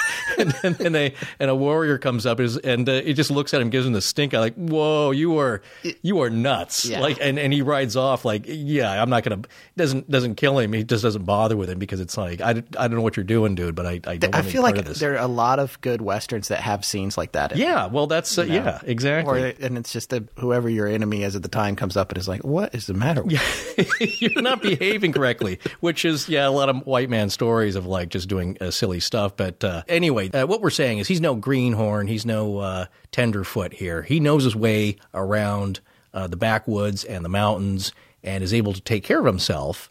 And he's a little bit eccentric. He's the hermit, right, of Superstition Mountain. Yes. But he's not antisocial. No. He would grow his own vegetables there at Rivas Ranch, as he called it, as his homestead up there. And then he would ride into town periodically and sell vegetables, and that's how he made his living, right? Yeah. Yeah. Made a little money here and there. Well, enough to buy provisions. So, again, he's not totally insane. He's just a hardy guy and a character. There's some question as to what he's doing up there, though. I mean, Well, maybe he's just being a hermit. And we're going to come back to that, though. But what I want to talk about next is his famous cousin. Just quickly, before we get to that, we wanted to say that we're so grateful to Parachute Home for sponsoring this 3-part series. And we want to encourage all of our listeners to log on to parachutehome.com/ALP and check out all the great bedding products they offer and pick out something for yourself, or even better, as a gift for someone else this holiday season. Yes, and I want to add to that sentiment and say it's even better to have a sponsor like Parachute Home because they are a company with a conscience. Yeah, that's the right word. I'm, of course, referring to the fact that Parachute Home has partnered with Nothing But Nets, an organization that provides mosquito nets and bed nets to places like Africa where people, children especially, are at risk for malaria. Yeah, I mean, there's numbers out there that suggest every minute a child in Africa dies from malaria. Every minute. And it's a completely avoidable disease. So it's nice to know in the back of your mind that when you're shopping online at parachutehome.com/ALP for yourself or buying a gift for someone else this holiday season, you're also helping out a great cause. And they've got a lot of great products to choose from. As you can tell, we're pretty excited about having these guys as sponsors, so please log on to parachutehome.com/ALP. Yeah, don't forget that. That's important because for you guys, our listeners, you get $25 off your first order by using the code ASTONISHING at checkout to start sleeping better today. All right, now back to the show. Here's where we get to talk about one of my favorite interlopers, as I said earlier, that Elisha Rivas was in this case. James Addison Rivas. Elisha's cousin, supposedly. Or not cousin, depending on who you're listening to. We'll get to reading. that. Yeah. Yes, but James Addison Rivas actually is part of one of the more famous cons ever perpetrated in the United States. Well, back when you could do a massive, massive land fraud grab. Yeah. He was the guy, one of the guys behind that.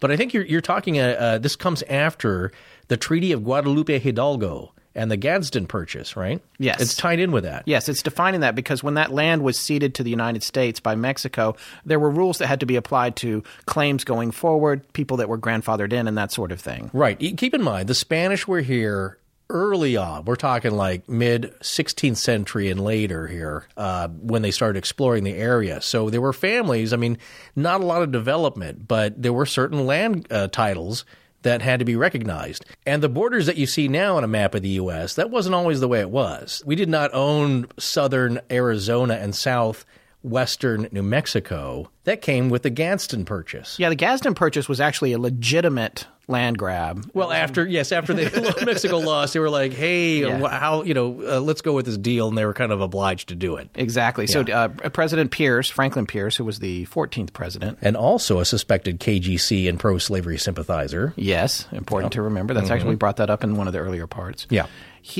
He managed to, there's a plane coming, I'm just going to keep going.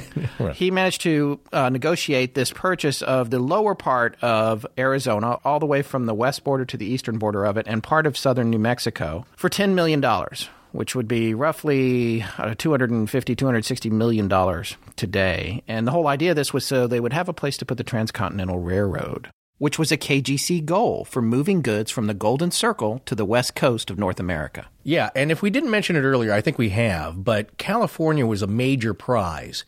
And again, going to what we talked about with El Monte and San Francisco and towns throughout California, northern and southern, there's a lot of pro-Confederacy sympathizers there. I think I read a note, the 1860 census said there was about 360,000 people. If you can figure 100,000 of those are sympathetic to the Southern cause. More than a fourth. A lot of people. Yeah. And so, but it represented, California had great mineral wealth, great ports for sea trade. And if you can get a railroad going all the way from your strongholds in the south, Natchez, Mississippi, Atlanta, and get all the way to the bottom of the United States through to your supply line, that really adds to your power base. As we talked about before with the invasion of Nicaragua, the takeover of Cuba, the acquisition of Mexico, or ceding, revolucion. I like how at the end of that you sound like Richard Dreyfuss in Moon Over Parador. Revolucion? I can't work like this! Nice. Give me the cards. Okay. These weren't that far-fetched ideas. I know it's hard to think about that now, but it's a wild, wild west. It really was. And so here comes James Addison Revis with this crazy idea. And it wasn't all that crazy. Well, I mean, it was not probably the most thought out criminally, but he had an idea that, look, if we could fake some of these historic Spanish land grants, use kind of the same copy on the paperwork, maybe we can kind of slide this through and get several million acres for ourselves. This is a very elaborate scheme, and overall, it's pretty impressive because what they're saying is we're going to prove that we're connected to this Spanish nobility, and they deeded this land. This was supposed to be our land, this land which we will call a healthy portion of Arizona, which, by the way, included the Superstition Mountains and the range around there. That's important. Yes, it is important. We're gonna convince the government that they need to hand this over to us as part of the rules that were laid out in the Gadsden Purchase and the Treaty of Guadalupe Hidalgo. Yeah. Did I say Hidalgo right? Pretty good. Pretty good. Like just like the movie with Viggo Mortensen, right? Isn't that? Oh yeah. Is that the horse race? Yeah, Hidalgo. It's almost easier for me when I don't put Guadalupe in. Stop thinking about it as Spanish. Yeah, I know. That's a good point. Right. Anyway, but there were rules laid out here. What are we going to do with these precursor deals that were already in place for land? So this plan, James Addison Revis, Elisha's cousin and his accomplice, whose name was Charles Gitt, they went so far as to forge documents all over the place. They're inserting false records into libraries, into recording books. They are getting prominent politicians on board who are supporting them. It almost happened, but eventually the whole thing collapsed and he got prosecuted and it all went away. Now, there's a lot of questions about this, and this is one of the things that Brewer and Gettler talk about in The Shadow of the Sentinel. What was the original goal here, and who put them up to it? Was it just a con? Maybe it was just a con. I mean, they would have been in today's equivalent of multi-millionaires, billionaires, if they could have proven that James Addison Peralta Revis was related. And Peralta, by the way, this is a name that's going to come up again. He used that name and implied that he was connected to Don Miguel Peralta, who was a Spanish nobleman. There's even a portrait, which I don't know if he commissioned this portrait to be painted. Do that, but there was a whole fake. This is like Catch Me If You Can. Yeah. This is a really elaborate con. Yeah. And they are trying desperately to make all these people believe that all this land belongs to them and they should get it. So eventually it collapses. He gets prosecuted. It doesn't work out. Very early Photoshop painting. Hey, paint me into that scene. The painting wasn't him. The painting was of Don Miguel. Just to be clear to our listeners. Yes. It wasn't of James Addison Revis, but it was of the imaginary Don Miguel Peralta. How do you follow that up? Yeah. Except that, when you do land title grants and quitclaim deeds, those are records of public. Right. And he made millions of dollars off the quitclaim deeds, which is a whole thing we could try to explain. And I don't fully understand them myself, but I think what it has to do with is getting paid for their rights to say, hey, I'm going to take this land. I don't know what a quitclaim deed is. Good enough. I can't remember. I remember that Fred Nolan used them to secure part of Oak Island as well. It's a way to, you know what? Google it. Okay.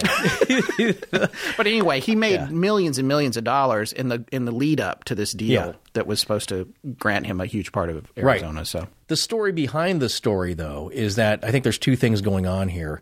One is that there's a giant grand scheme, kind of a nefarious plan with a little bit of support, not too much.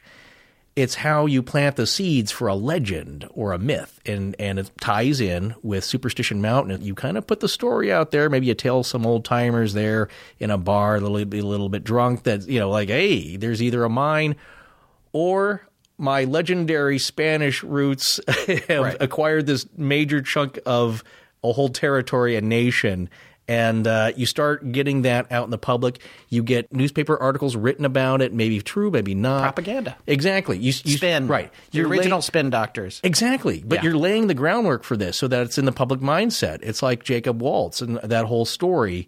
No one knows it's true, but that's the legend that's been going around because people heard about it being told so often that it lasts to this day. I don't know. This came from a forum when we were digging around on this. There was a forum that suggested this whole thing was based on a deal that is actually recorded in the Yavapai County Recorder's Office in Book 1, page 74 from October 1864. And we have not personally verified this, but in this deal, supposedly in Prescott, Arizona, A man named George Willing purchased the rights to a land grant from a man named Antonio Peralta for $100. This was for a legal grant of land 1 mile square outside Tubac, Arizona, that had been granted to Peralta's great-grandfather by the King of Spain. This was apparently a real deal, but it was only for 1 square mile. Some years later, Charles Gitt, who was James Addison Revis's partner, saw a copy of this land grant in the county recorder's office. He stole the recording of it, and he and Revis used the wording and the signatures on it to produce their own land grant of a lot of Arizona.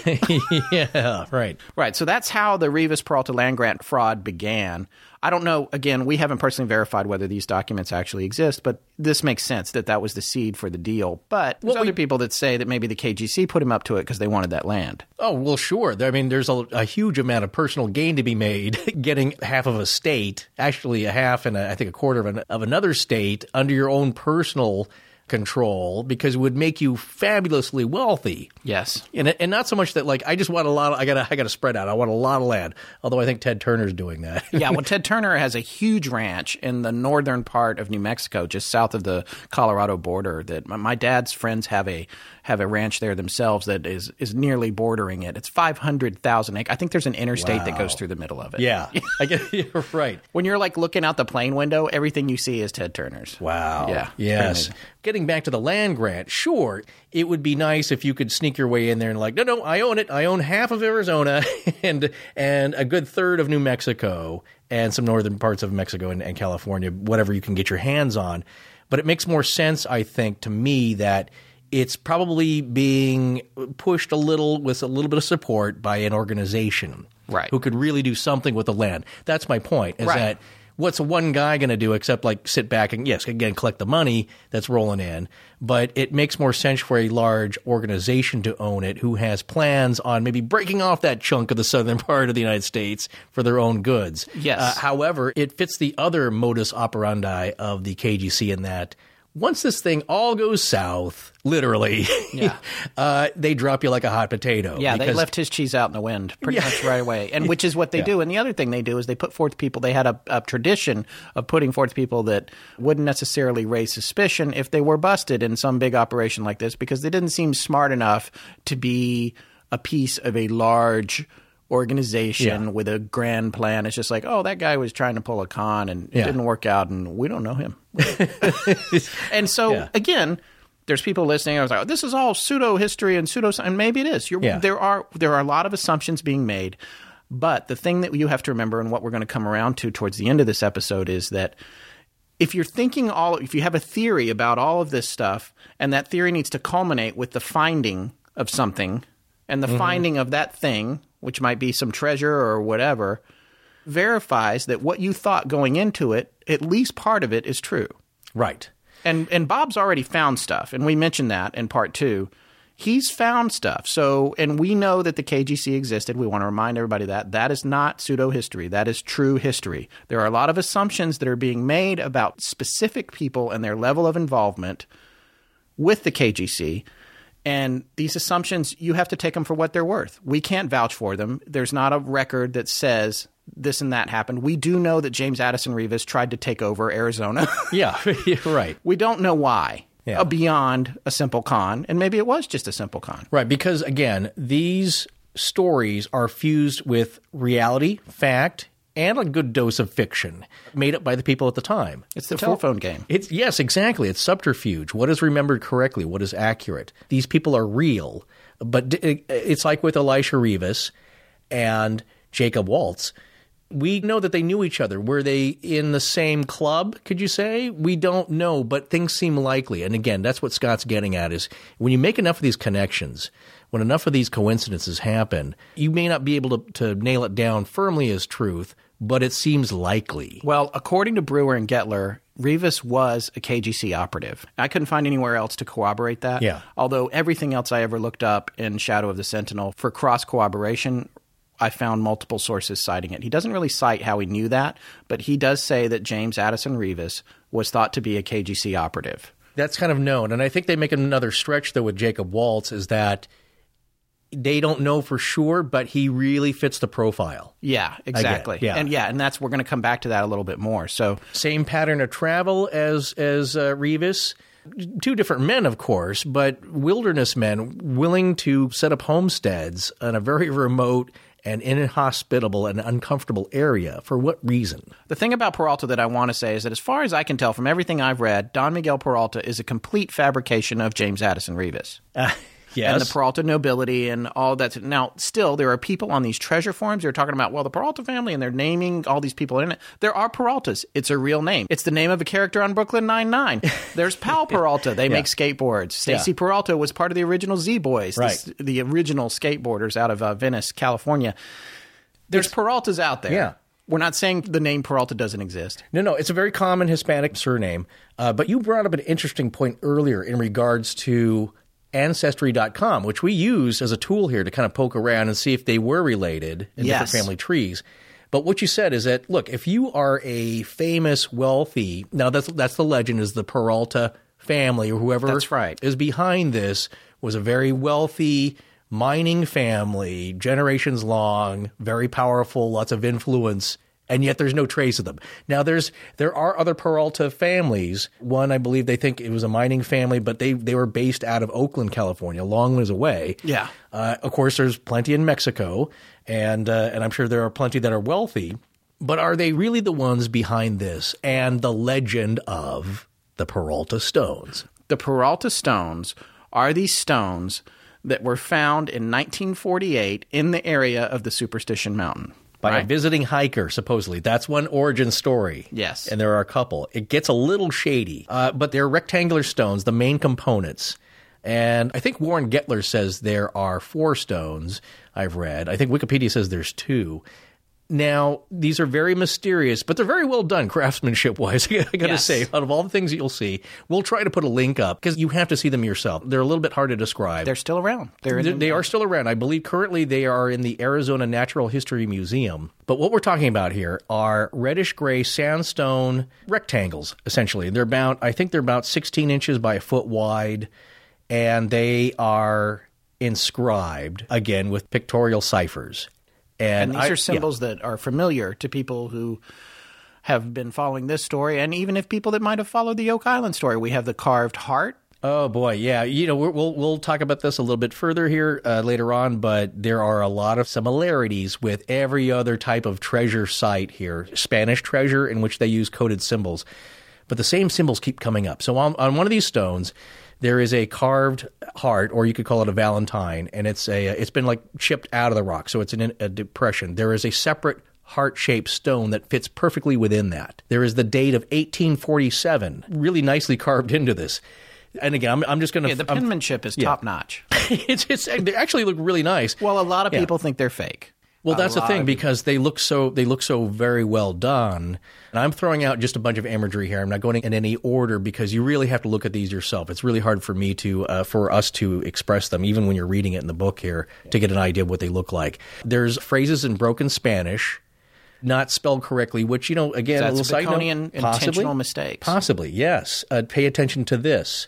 You'll see Rio in Spanish, which means river, but does it mean R10? The front leg on the R is extended a little bit. The I looks like it possibly has a curl at the top for the number 1. Double entendres, hidden meaning. Which is a map coordinate. In the numeral 8, there is a raised dot there. This thing's really chock full of symbols and codes and numbers. There is a priest figure with a crucifix symbol on its sleeve. And he looks like, well, at first I saw it, I thought it was a witch, because it was the bruja, but it's got the pointed hat, but it could be an ode to the Knights Templar, wearing a mantle, as they used to do, or a priest. And Brewer, by the way, winds up with an opinion on these stones, which we'll get to in a little bit. But yeah, they're a little crazy.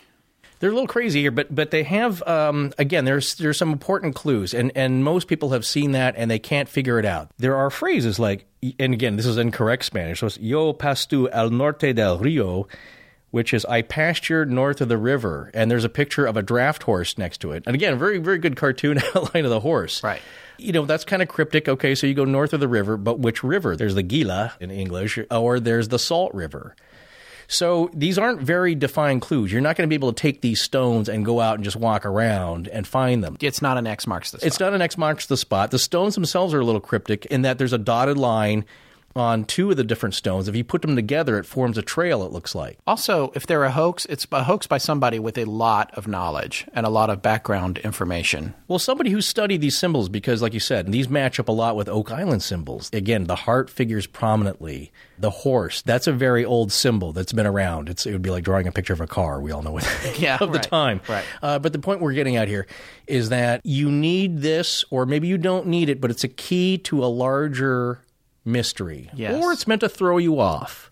And one quickly before we move on, I do want to say that, we only have so much time in each of these episodes. There's a lot of information to cover. The whole Peralta legend, by the way, is connected to a mine called the Sombrero Mine. That's a whole other story. That's an alternate mythology around what lies in the Superstition Mountains. The Sombrero Mine, this wealthy mining family, the Peraltas, and that this is the thing that everyone is trying to get to. And that comes back around to the Peralta stones. There's no reason for them to be called the Peralta stones. They don't say Peralta on them. Other people just refer to them as the Superstition tablets or something. I believe Warren Gettler and Bob Brewer just call it the Superstition Mountain Stone tablets. They don't even call them the Peralta stones because I think in their mind that's a dead lead. We had also read early on that this area is not a gold-producing area. Yeah, exactly. That is one thing. Geologically. Right. There's 4 arguments that Gettler puts forth in the book of why it doesn't make sense that it's an actual mine.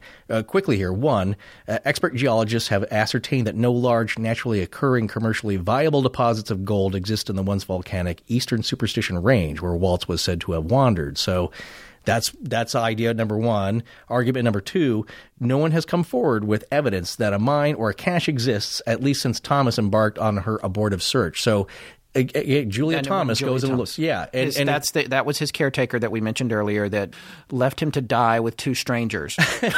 Hey, don't put it all on her. No, she cared about it. No, but what was funny is that it's like you're no offense to her. No relatives if they're out there. That would be cool if they contacted us, though. Not for that reason, but yell at us. Yeah, exactly. We get enough of that. So what we're talking about here, though, is that Waltz left a cryptic message to her. So again, it's like you're dying. Don't make it clear, dude. Like if you wanted to find this, then tell exactly where it is. But then again, according to Corbin, he thought he was going to get better. Yeah. I'm getting better, as you always say. Yes. I'm getting better. No, you're not.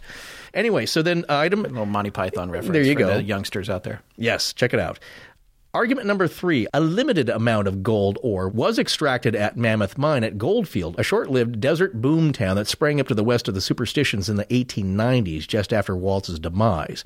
But no one on the record has come out of the Superstitions with a sack of gold nuggets. Right. You know what I'm saying? So there might be some ore there, and there's one theory that maybe that was his paycheck.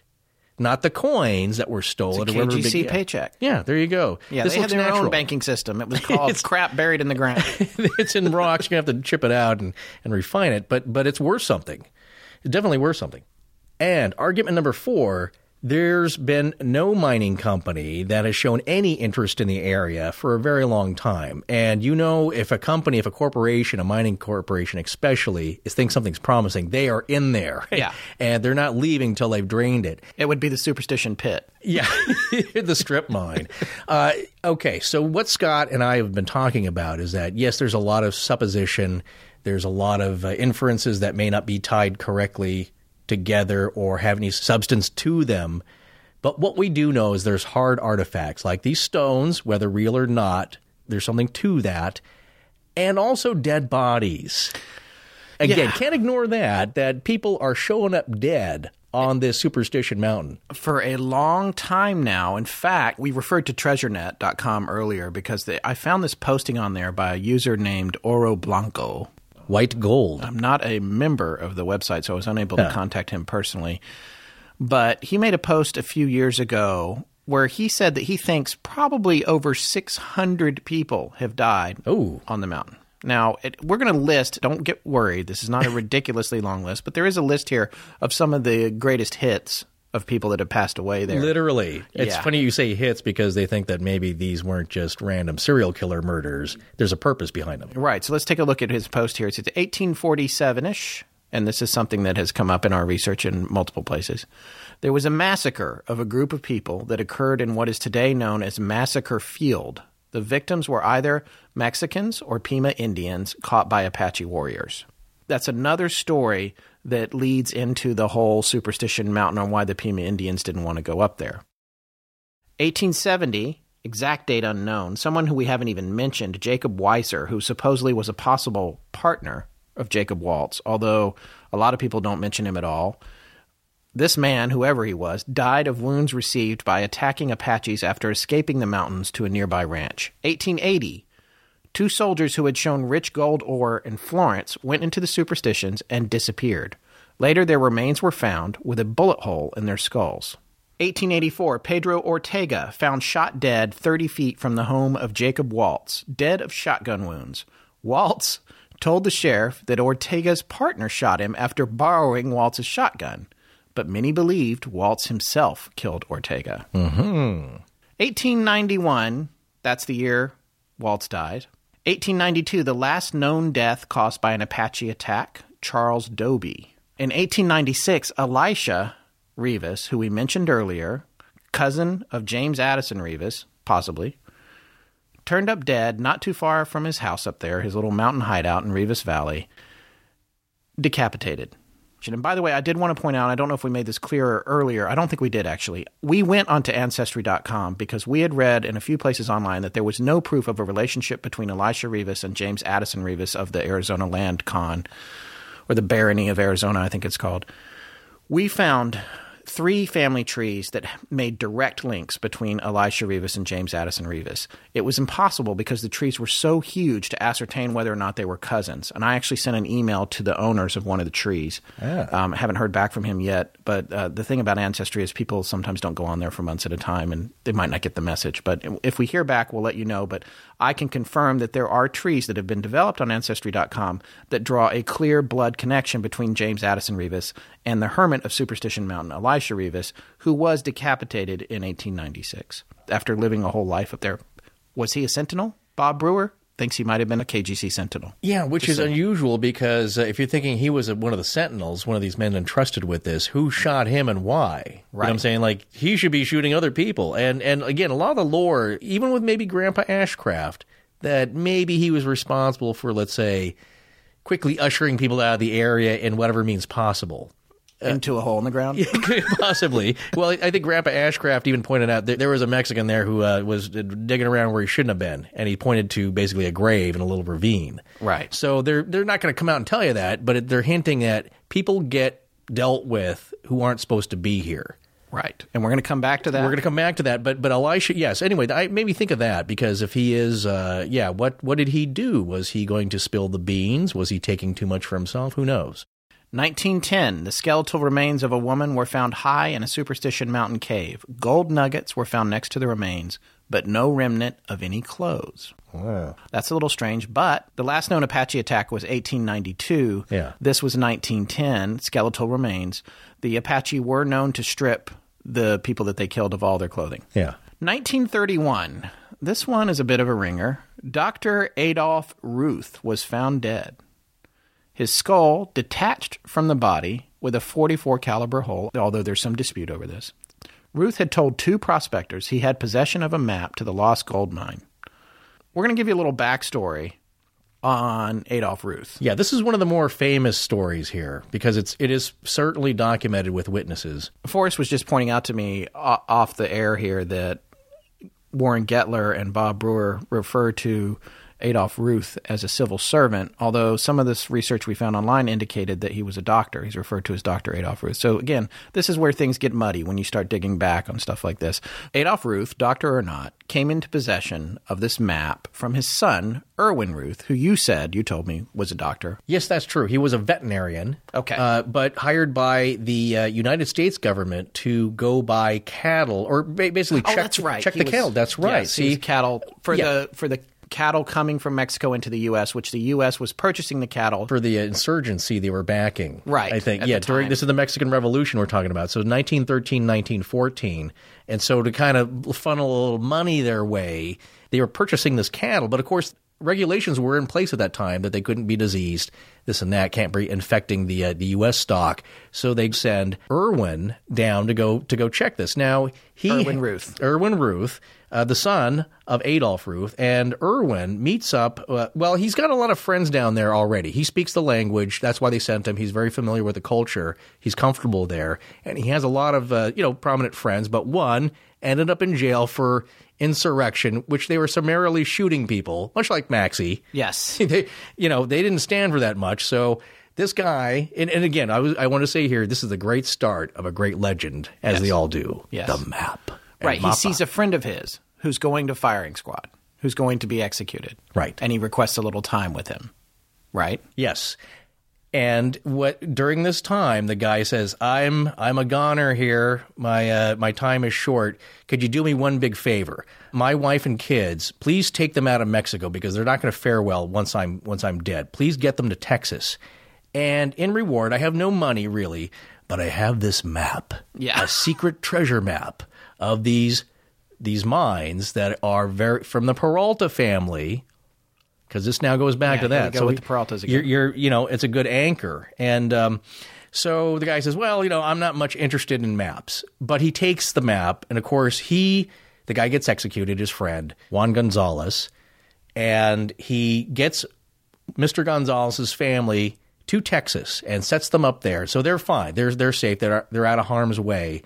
And, of course, his friend gets killed, and he goes back to the U.S., and he's got these maps. Now, he really, I guess, is not very interested in looking for lost treasure, but his father takes an interest in the maps. Yes, so Adolf takes an interest in the maps and decides that he's going to go and find out where this gold mine is, which leads him into the territory of the Superstition Mountains. Well, first, though, what happens now, I think this is a little important part of the story, is that I think there are several mines on these maps. There's not a lot of detail on this, but one is the Lost Peg Leg Mine in the Anzo Borrego Desert here in Southern California. Oh, right. Which is very unforgiving territory in itself. So he convinces his son, like, hey, let's go on a road trip. No, we're just getting away. We're not going to do anything crazy. But, we're talking the Northeast here, so out of Washington, D.C., and back then, imagine, that's a long road trip in a rickety car. Yeah. So they take their time. They come all the way down here, and he tells his son, like, well, actually, we're going to go looking for this lost mine. And his son is furious, like, hey, you tricked me. I didn't want to go do this. But Dad says, well, don't worry about it. And finally, he didn't speak to his dad for a couple of days, but there's no one else to talk to. So he warms up. They end up going to Anza Borrego and following the map. Just as they get there at sundown, Dad goes wandering off on a trail, and as they were saying, like, what doesn't happens? Come back. Not that evening, and he's panicking because, like, look, if you go driving around, he comes back, he's not going to find the car. He doesn't know what to do, so you can't find him anyway. It's dark, so he's going to wait till morning. And dangerous. And dangerous. So morning comes, still no sign of Dad, and I think it was like 4 days later. He backtracks and finds a rancher who's sympathetic to his cause here and wants to go help him find his dad. They go searching. They find him in a ravine, and he's broken his hip. He's suffering from massive dehydration and probably sunstroke and exposure. But he yells out, "I found it!" Yes. Now, the article we read doesn't ever explain what he found, but it was very cryptic. I'm not sure he ever said that. Maybe not, but it's a good part of the legend. Yes. So then a few years later, though, I think he eventually gets down to another the Superstition area. Yes, because that's the mother lode here. Now, his son really is not, he's not falling for that, but he lets his dad go. His dad goes anyway. And he drives down there all the way himself across the country. Marches into the ranch. I think it's the Barkley Ranch or the... Yes. There's the Barkley Ranch there is a famous way stop. Everybody goes there. Yeah. It's the barbershop. Prospectors and ranchers and cowboys are all hanging out there. They can grab a good meal. Chew the fat. He was very hospitable. Now, here's a little interesting thing. So this guy goes there and he breaks the first rule. He goes, guess what, guys? I'm looking for lost treasure in this. And they're like, wow. I have a treasure map. I have a treasure map. Guess who's sitting in the room? Well, one interesting name that you'll hear from a moment ago when we mentioned it, one guy there is Brownie Holmes. Brownie Holmes. His dad is Richard or Dick Holmes, who was one of the two guys with Jacob Waltz near his deathbed. Yes. And what a connection. Brownie, by the way, famously said himself that his dad was a shyster. Oh, really? Yeah.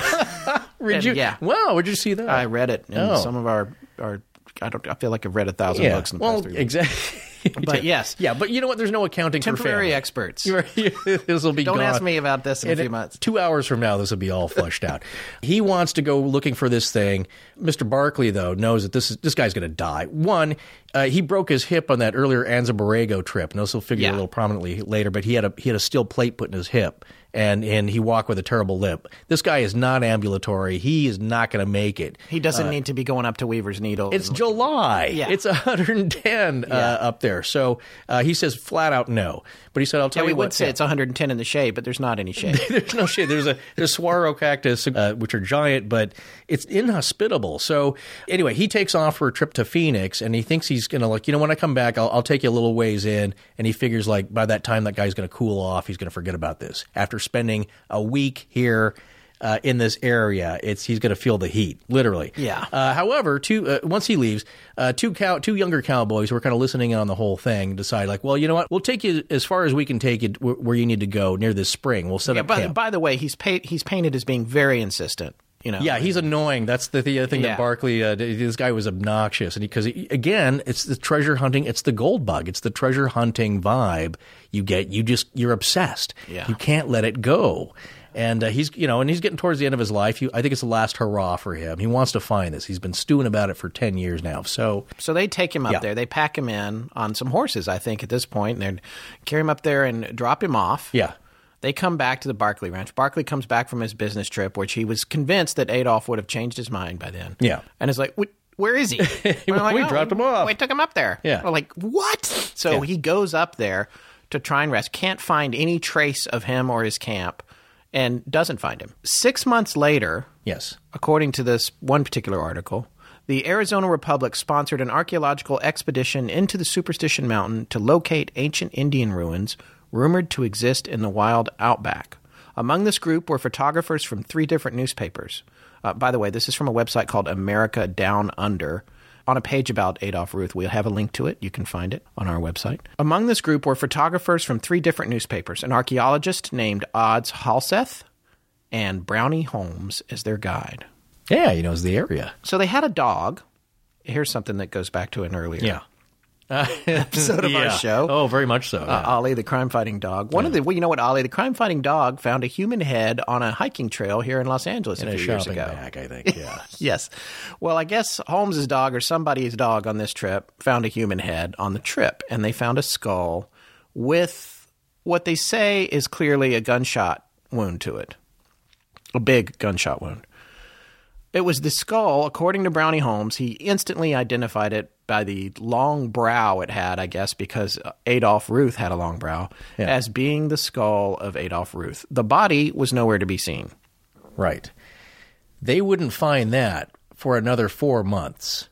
Yeah. And I believe that was found by Mr. Barkley there. He was in a high ravine, and I think a half a mile away, so some good distance. Now, again, with a corpse decaying, animals often will carry off parts of bodies that they can scavenge. Yeah, but how do they get a hole in the? I mean, I guess maybe they dropped it while it was carrying it. No. I believe he was shot because that's you have an entry wound that matches up with a caliber, the size of caliber of a boulder. Scavenge heads, really? Wouldn't they scavenge the body? Oh, maybe the body. Maybe he was all there originally, and something dragged the body somewhere else. Possibly, but an animal walk off with a head? Hey, it's full of juicy brains. I'm not kidding either. I mean, that's pretty gruesome, but the brains are full of. There's a lot of fat in there. Yeah. They're nutritious.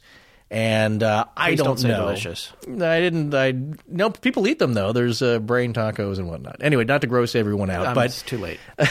But no, it was obviously this guy was shot through the head, through the side of the temple there, and his head ended up half a mile away from his body. Now, when they found the skeleton, they knew it was him. Why? Because he had that steel plate in his hip. Yes. Yeah, and they found his journal. In his journal were written the following words: "It lies within an imaginary circle, whose diameter is not more than 5 miles and whose center is marked by Weaver's Needle, about 2,500 feet high. Among the confusion of lesser peaks and mountains, masses of basaltic rock. The first gorge on the south side from the west end of the range." Beneath this, Ruth had added Veni Vidi Vici, which means, in Latin, "I came, I saw, I conquered." And below this was written about 200 feet across from the cave. So apparently Adolf Ruth thinks he conquered even though he was decapitated and his body was separated. And it's like when he fell in the ditch the first time and he said, "I found it." Like, it's sad. Anyway, he was detached. That was 1931. Coming back to the timeline of deaths, we have several more. I can't even go through all of them. There was a prospector who died in 1938, found dead with a sack of gold at his side. 1948, treasure hunter James Cravey, age 62, found dead in the Superstitions. His body was discovered first. 6 months later, his skull. 1949, James Kidd vanished in Superstitions and never seen again. 1951, Dr. John Burns. What is it with these doctors? Well, you got some money, you got some time. Was found with a bullet hole through him. Even though there were no powder burns, a ballistic expert testified the shot had been from some distance. The coroner ruled the death accidental or suicide. 1952, Joseph Kelly, native of Ohio, went in the Superstitions, vanished. 2 California youths also disappeared in the mountains that year. 1955, Charles Massey, hunting in the Superstitions with a .22 rimfire, found dead, having been shot between the eyes with a heavy caliber bullet. Coroner ruled death accidental, a result of ricochet. Okay, you know what, little quick thing? That KGC coroner. Yeah, it makes me a little suspicious, like, no, accident. If this is true, if these are reported correctly and accurately, it does seem a little suspicious that maybe they had put a plant in there who was a little sympathetic. 1956, Martin Zweitho, native of New York, found dead, bullet hole in his right temple. Gun found beneath the body, death ruled as suicide. 1959, Benjamin Ferreira killed his friend and partner Stanley Hernandez after they discovered what they thought was gold. It was pyrite, otherwise known as fool's gold. Right. 1960, another beheaded skull discovered in the Superstitions. This one with 2 bullet holes in it. Skull turned out to be the remains of Franz Harrer, a student from Austria. Also this year, the skeletal remains of William Harvey Jr. were found, cause of death unknown. 1961, children discovered the skeletal remains of Hilmer Bowen, who had been shot through the head. At this point, Walter Maury's bullet-ridden body was found, cause of death ruled suicide. 1963, Vance Bacon, probably related to Kevin, a hired man working for Celeste Mary Jones, a woman who had a claim on the top of Weaver's Needle, fell to his death from the top of the needle. According to some sources, there were rifle shots heard and some indications of foul play. Keeps going. Elderly couple found murdered in their car in 1964. Charles Lewing shot Ladislas Guerrero in self-defense at the Robert Crazy Jake Jacobs campsite. 1976, Howard Poling killed by a gunshot. 1977, Dennis Brown, gunshot. 1978, Manuel Valdez, murdered. 1984, Walt Gassler, this is another one of the more famous ones, lifelong searcher for the Lost Dutchman mine, was found dead in the Superstitions. In his pack was found gold ore identical to that from under the deathbed of Jacob Waltz, which they do have pictures of. That's how they would know that. I've seen the pictures. And even more recently, this one was not on Oro Blanco's list, but I found it myself just the other day. November 29th, 2012, there was an article written in the Denver Post about a man, a Denver bellhop, who had gone into the Arizona Superstition Mountains determined to find the Lost Dutchman's mine.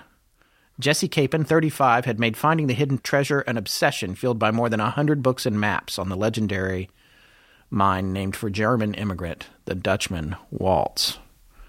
"We call them Dutch hunters out here," said Superstition Search and Rescue Director Robert Cooper. "They're infatuated with all the lore and the history of the Lost Dutchman mine, and he was part of that."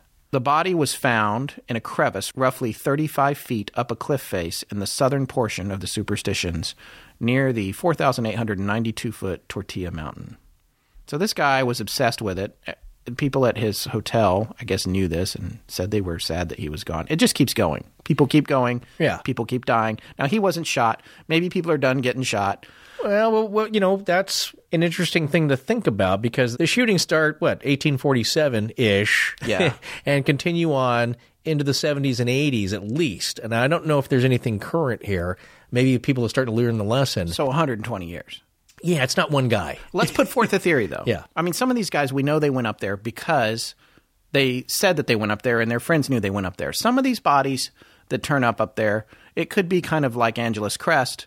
Maybe some bad guys in Phoenix are killing them and then dumping them up there. Possibly, yes. You would think it would be easier place to go because, again, it's 110. True. But you're gonna dry out pretty quickly here. But I think the pattern that we're seeing is that people who are poking around and maybe getting too close get visited. By whom? We don't know. But it seems like somebody who's definitely willing to kill to protect whatever's there if they find it. Now, another thing that my friend John said, who grew up there, he said that he remembers growing up all throughout the 80s that you would continually hear these news stories. Some guy claims to have found it. They get the news crew up there, and it's nothing. It's like, I can't find it again. Or it turned out to be like, again, it's iron pyrite, it's fool's gold. There were so many letdowns, but so many people have claimed to have found it. And at the end of this article says that more than 100,000 people have gone looking for it. Over 300 have claimed to have found it, but nobody has really found it. Now, I do believe that people have gotten close. That's my personal belief, is that these people aren't just getting shot by accident. It's not all suicides. If these are all really gunshot wounds to the head, there's somebody up there who's good with a rifle.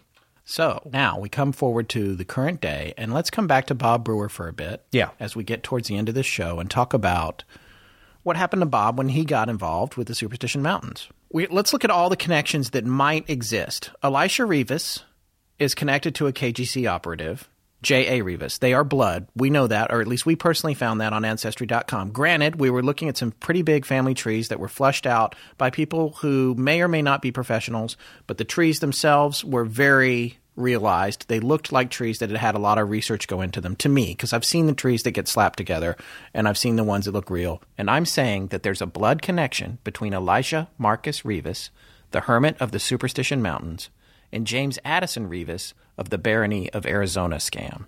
I would go with that. Also, it's not a very common name. You know, if we were talking about Mr. Jones, then that's something else. Yes. There could be 1,000 different Jones. It's the same what they say about my family name, is that probably somewhere along the line, we're all related.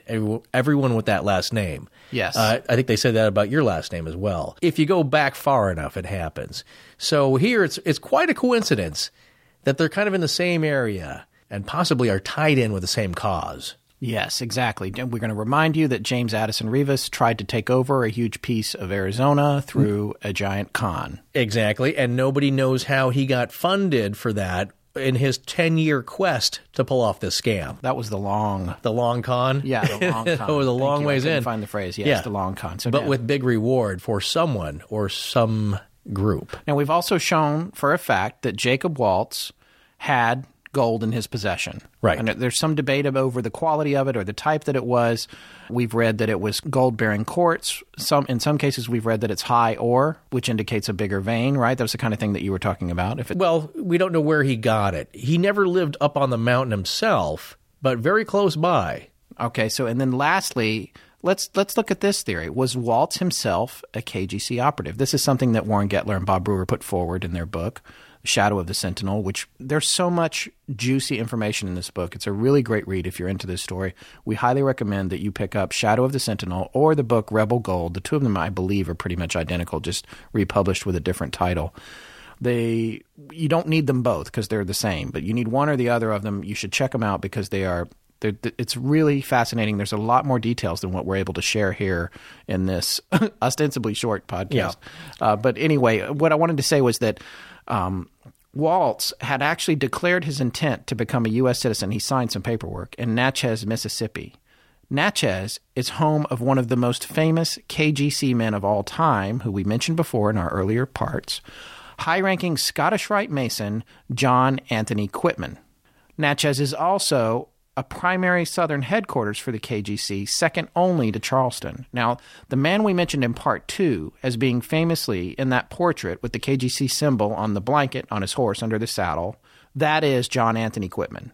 So we know that he is a KGC member. We know that he lived in Natchez, and we know that KGC had a headquarters there, and we know that that is the place in which Jacob Waltz declared his intent to become a U.S. citizen. Now, to your point earlier, Forrest, if the KGC were recruiting people from overseas, it fits with the timeline of let's go find, here's this guy who's a mining engineer. We've got this thing going on out in the West. We need to get him out there because we have things that we need to get done out there.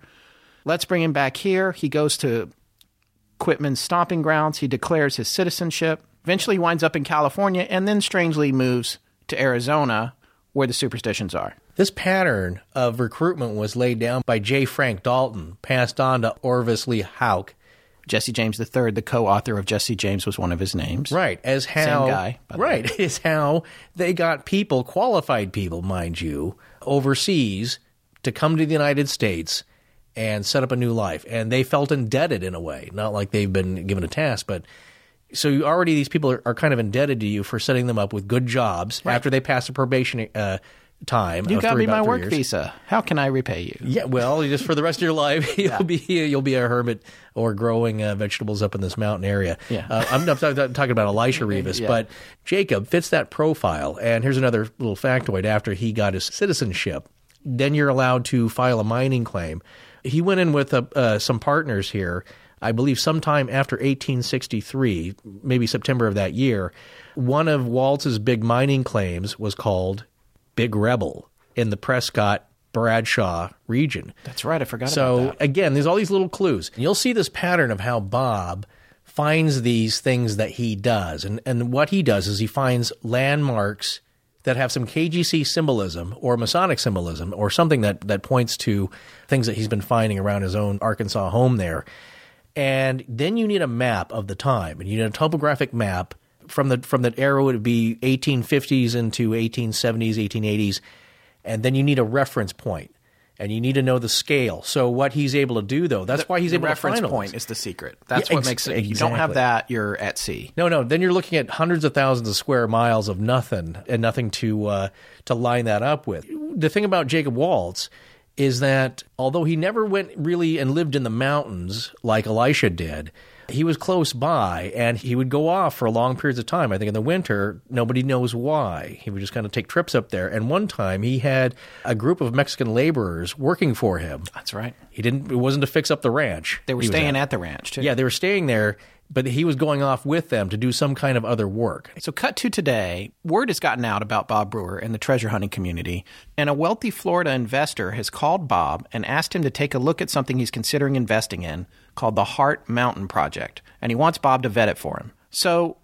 Bob gets involved with this investor. He actually invites that investor out to visit him at his home, and he shows him some of the things that we talked about in part 1 around in Arkansas, where he found the coins. He talks about the wolf map, all the work he did on that, and the systems that he's uncovered. And the investor's pretty well impressed, so he puts Bob in touch with the partners at the Heart Mountain Project, who want to know who Bob is too. If we're going to have another guy coming in here, we got to make sure he's the real deal. Bob, of course, impresses them too. So they welcome him into their project. Bob gets a hold of all their documentation, all the things they have.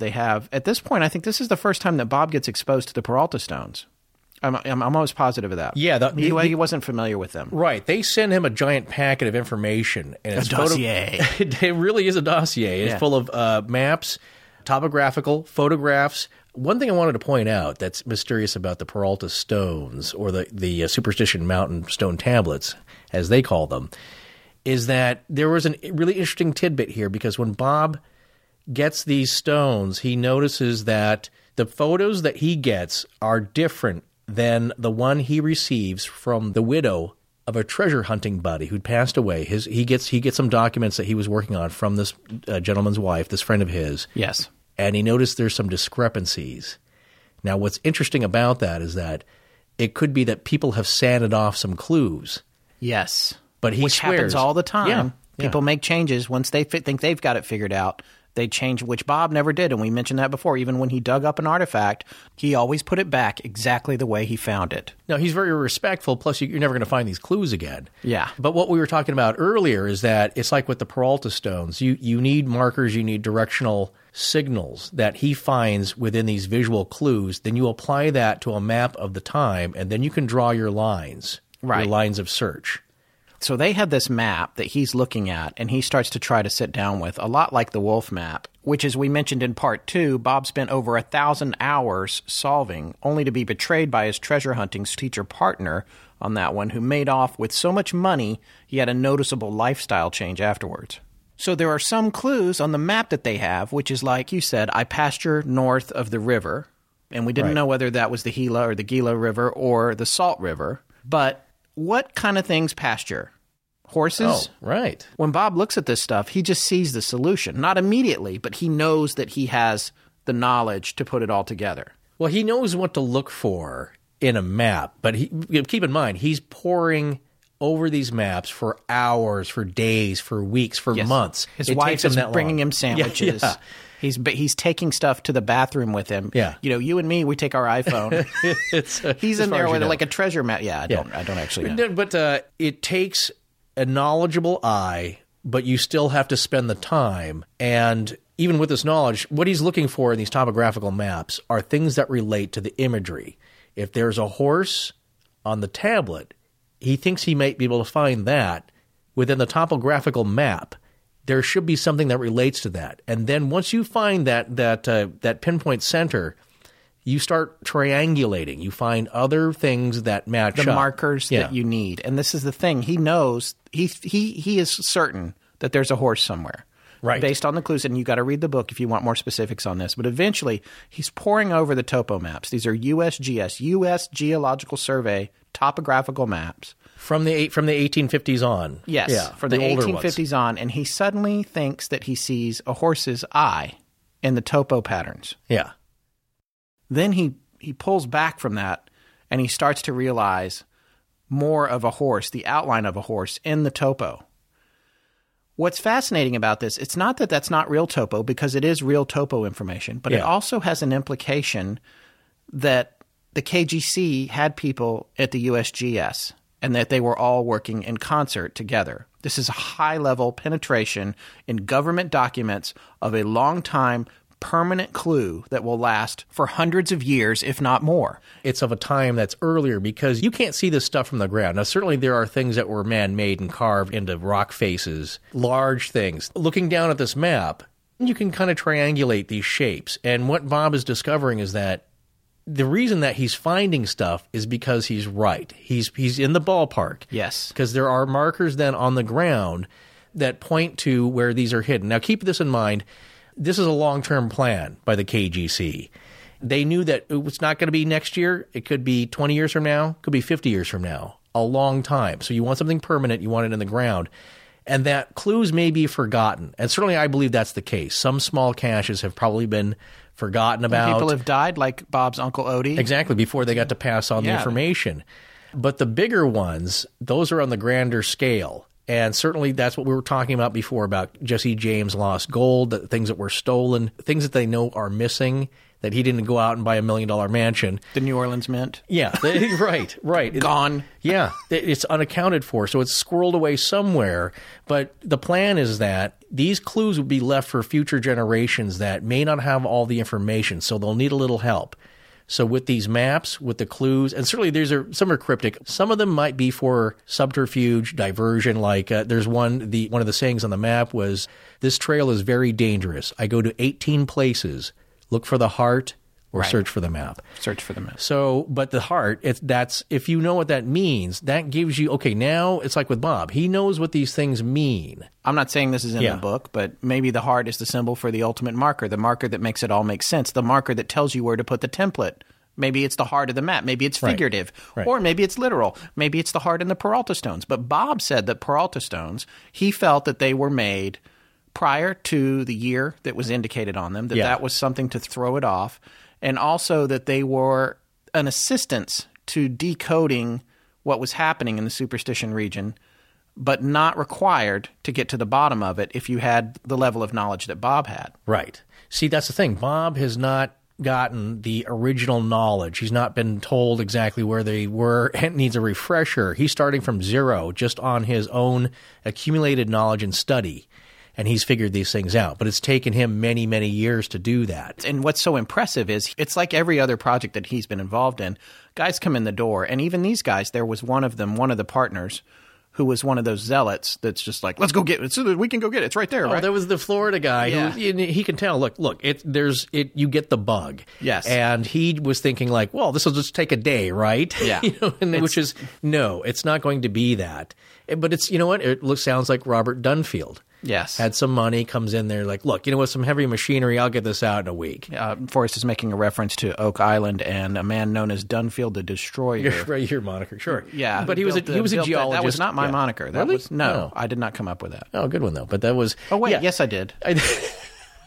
See? Temporary expert. I've already forgotten my own phrase that I coined. Yes, and more permanent amnesia. But what it is, though, it's that attitude that Bob can see with some of these treasure hunters. As we mentioned before, he can see it in people that are, my way is the right way. I know what I'm doing. You don't. Or, it's like coming in and saying like, well, this will be easy, right? You just line these things up, boom, we dig it up.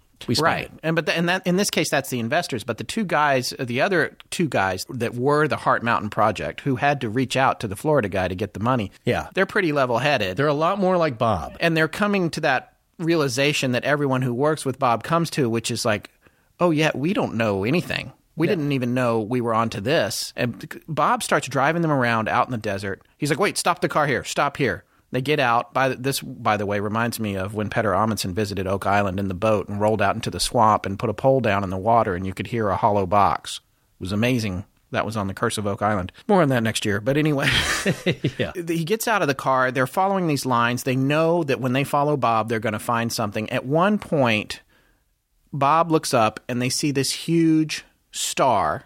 A 5-pointed star carved into the side of the mountain, which is, I think it's about 600 to 900 feet across. Yes. It's not just somebody with a chisel and a hammer. This is multiple groups of men hanging off a cliff. With ropes. With ropes carving this into the side of a mountain, and you can't even really see it unless you get way back away from it. Right. And those are echoes of Oak Island, if you believe any of that this is a major endeavor by some very dedicated people. And also we come back to the Mexican laborers that were living on Waltz's land. Yeah, maybe they had some involvement in that. A team of hardworking guys paid probably a decent wage. We're like, well, all right, we'll do that. To make a pretty picture on the cliff. Yeah, but there's some landscaping where they notice, I think that was another heart in the side of the base of the mountain where they noticed that the shape, the massive shape, and this one is like 900 feet across, I think, had been cleared of vegetation and boulders and rocks and replaced with quick-growing shrubs, not native to the area, but when the spring rains came and it's up, so it's cool enough up there,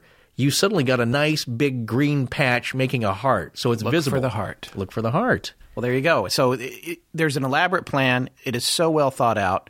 So now we come down to the overall theory that the Superstition Mountain itself and the whole legend of the Lost Dutchman mine may be a cover story for a KGC cache, possibly maybe even the biggest one in the country, after the Wolf Map cache, which Bob got screwed out of. So then you have to wonder, Bob Brewer and Warren Gettler put forth the idea in their book that Waltz was a KGC sentinel, and probably Elisha Rivas was too, and that all the stories about the Superstition Mountain, the Peralta thing may have just been apocryphal, the Sombrero mine, the Lost Dutchman mine, all of this stuff may have simply been a cover story to guard this cache and to give these men a reason to go in and out of there who were on their own payroll. Their paycheck was rough ore, which there's no reason to believe the KGC wouldn't have been able to access this ore. Or maybe all of this is made up. This is a giant conspiracy. Are you guys crazy? I'm not listening to this podcast anymore. It's all pseudo-history. There's no confirmation of this. There's all these suppositions. Yeah, right. You guys keep saying the KGC existed. Big deal. How can you say any of these people were actually in it? Well, I guess I would agree with all of that and that assessment of that, except for what happened when Bob took the Heart Mountain Project guys up into the Superstitions and got really close on the trail. Keep in mind, Bob is finding things, and that's how he gets these two guys from the Heart Mountain Project, Gardner and McLeod, to go along with him. One, they are of a similar temperament in that they're respectful of history. They're really more into solving the riddle than, strictly financial gain, although that's a bonus. But that's really hard to make a claim on. So what they're seeing and what can be laid down as fact is that Bob's method works. Or seems to. He's finding things. Yeah, he finds them. Like I said, he stops the car. He's like, wait, we got to stop here. Yeah. Wait, why are you stopping? He walks out 100 yards from the dirt road and picks up a rock, and there's a heart carved into it. Or he just finds it. Right. There was a star made out of unspent shotgun shells making the star right where Bob thought there should be something. And they're like, how'd you do that? Well, what he's doing is that he's made the calculations. He's just following these lines. And he figured out, by the way, that, like I said, I think you should get the book. I don't want to spoil tinfoil it. Right. But there was something central to the map that allowed him to orient everything and really get onto the heels of what could be this huge cache. And he found it. He figured that out. And then he just started reeling stuff in all over the place. And by stuff, I mean clues, not money. We're going to get to the money part in a second. But It would be impossible just to guess at this and find stuff. From small caches to larger ones, he's got a methodology built on all this study, years of it. And when he finds something, it generally leads to something else because when you look at it, that's the way that these things are found out in kind of a spider web pattern, which he's seen over and over again. You have a central area with maybe the biggest cache. That's not going to be easily dug up with just two guys and a shovel. We're talking stuff that might be in a tunnel or a pit that's 30 to 40 feet down. yes. With booby-trapped, by the way. Yeah. Yeah, possibly booby-trapped with explosives, that sort of thing. But in the spiraling pattern, we talked about this before. You have a lot of different operatives in what they could envision happening when the time came to need these, that individuals may need a certain amount of cash to go buy guns and ammunition and provisions, and the larger organization as a whole, with much more men and knowledge and manpower there, could go access these larger caches Yes. to get some real buying power. Yes. Right. So anyway, there's all kinds of treasure buried out there, small to huge. Right. So they start getting closer and closer and closer to it, and they're closing in on starting to figure out where actual treasure points might be. And Bob takes those two partners out, and he says, you know what? We need to do some metal detecting here in this area. And he turns to one of them and he says, get ready for company.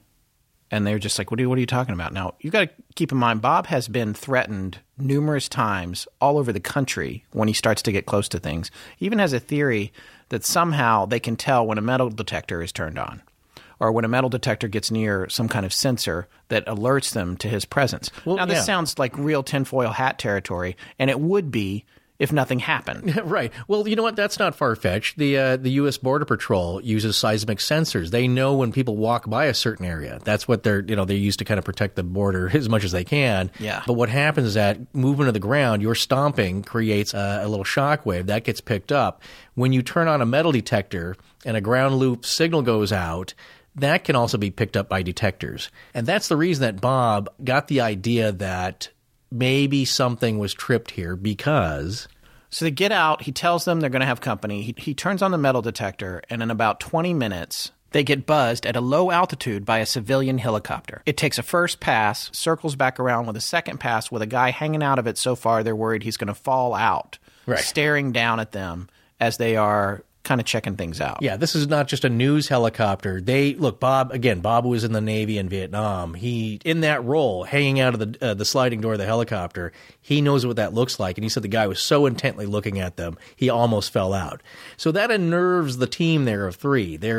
Bob, he's kind of used to that, but now he's wary. He knows that someone is watching, someone is observing. Someone or some group. Someone with sophisticated technology and a fair amount of money. Right, because that's not cheap. This is 1998, by the way. Yeah. This is the late 90s we're talking about. Now, a few days later, there's another incident. Now, they're about 30 miles north from the first site, poking around at another site that Bob has picked out on the map due to the symbols and the measurements on the topographic map. He's strapped at this point, by the way. No, he's got a 357. He's got a 357. Yeah. But you know what? It's a good idea out there anyway because there's a lot of snakes, and usually guys will use a snake shot, which is a tiny little, it's like a little shotgun shell, but it's dangerous out there. Yeah. And so I think all three guys, or maybe just the two guys of Bob's team here, are packing heat. So Bob finds, now this definitely reminded me of a photo that we have up for the Oak Island series there. He finds a large carved skull that has eyes and a furrowed brow, and it's looking off into a direction. See, this is the other thing.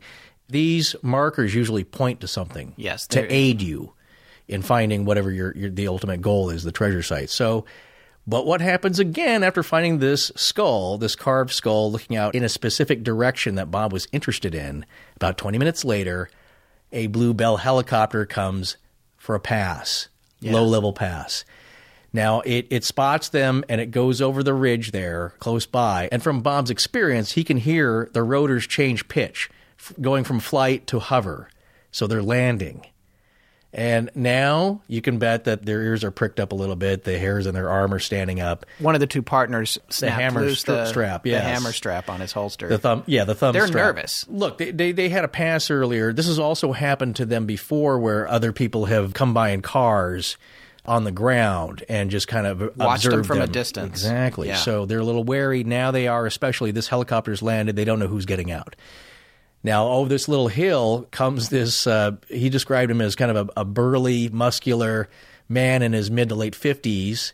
From the binoculars, I believe McLeod can see that something is shiny in the sun there, and he's packing heat. He's got a shoulder holster. And there's a 44 Magnum, right? Yeah, I believe when he walked up closer, they could see that it was a large caliber handgun. Yeah. And he walks up, and there's a woman behind him, about late 30s to early 40s. But the guy does all the talking, and as Bob says, he gets right to the point. It's, what are you doing out here?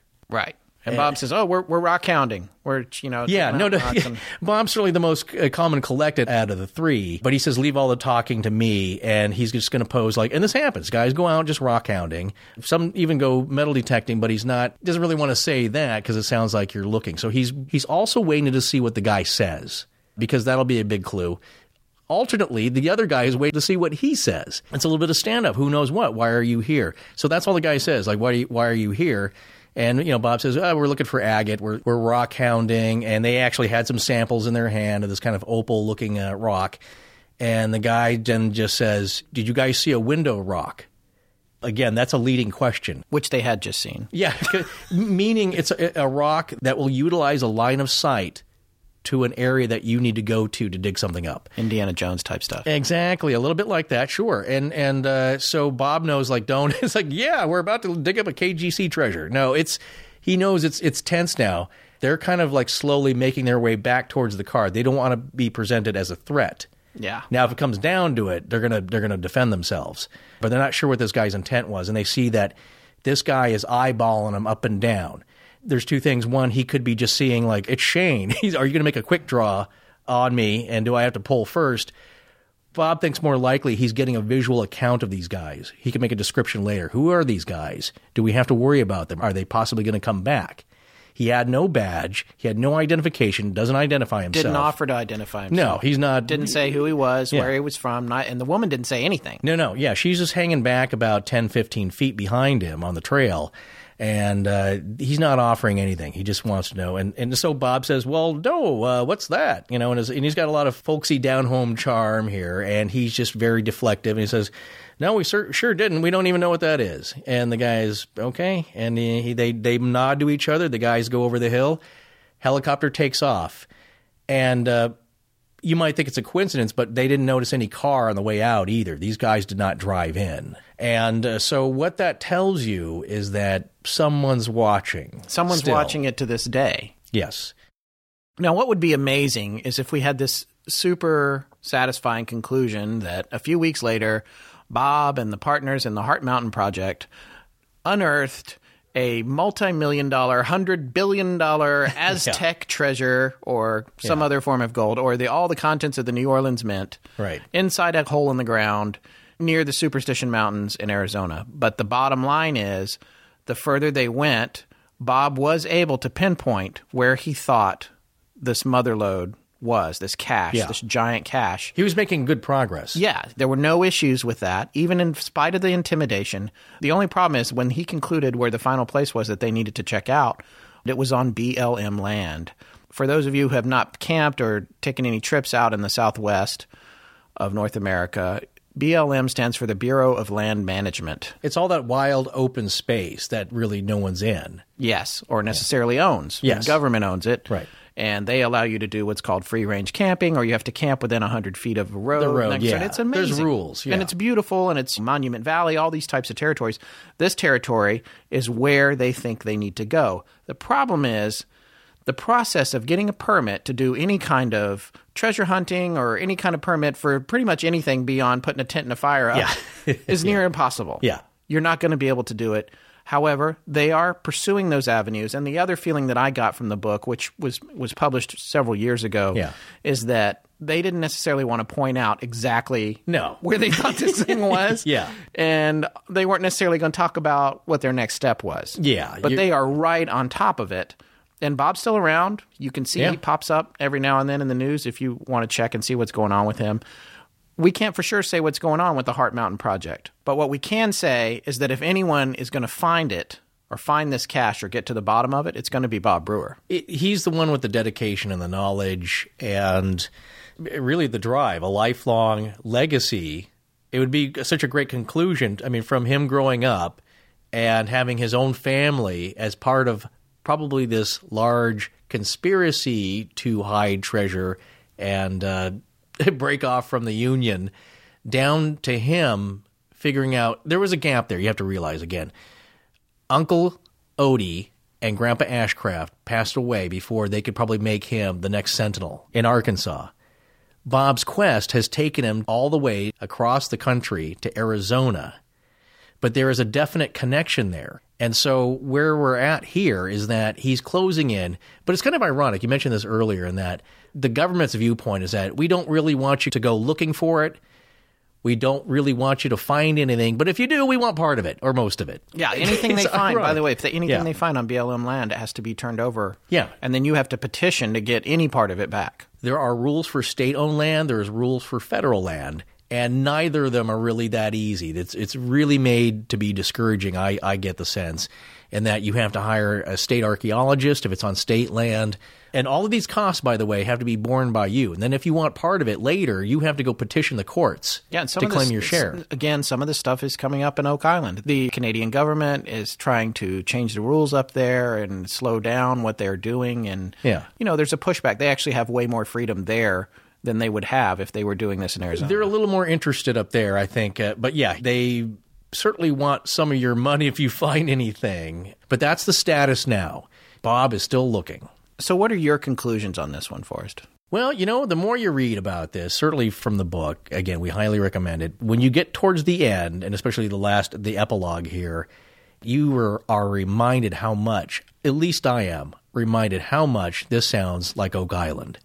And not just the setup as far as, stuff in the ground, obviously, laid by somebody with a clever mind. But what they're talking about is beyond the southern states' rights and secession and even slavery. We're talking about ideals that go further into the past. And we are talking about Knights Templar.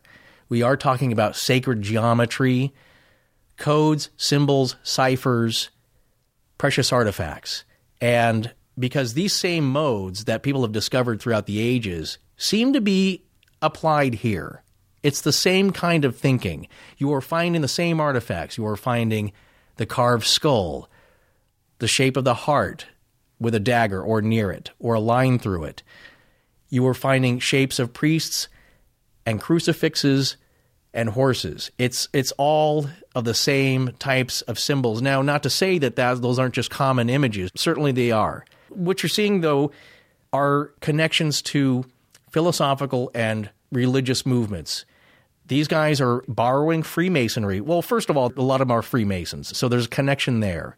Albert Pike, who we mentioned, traveled to Europe for a Rosicrucian conclave there during the Civil War.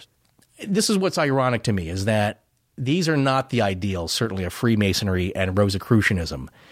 But people who are in it are using the setup. You don't keep reinventing something if you don't have to.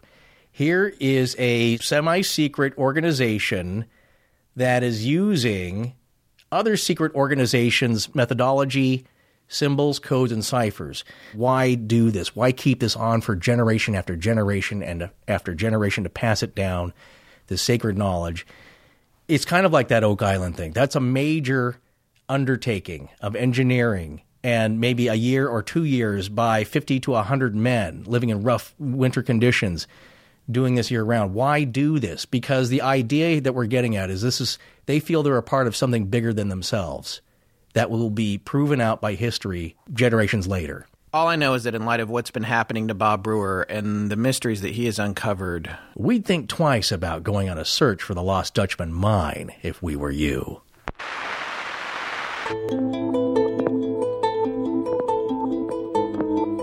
Thank you so much for joining us for our series on the Knights of the Golden Circle. 2015 was a great year for us. Thanks very much to all of our listeners for making it that way.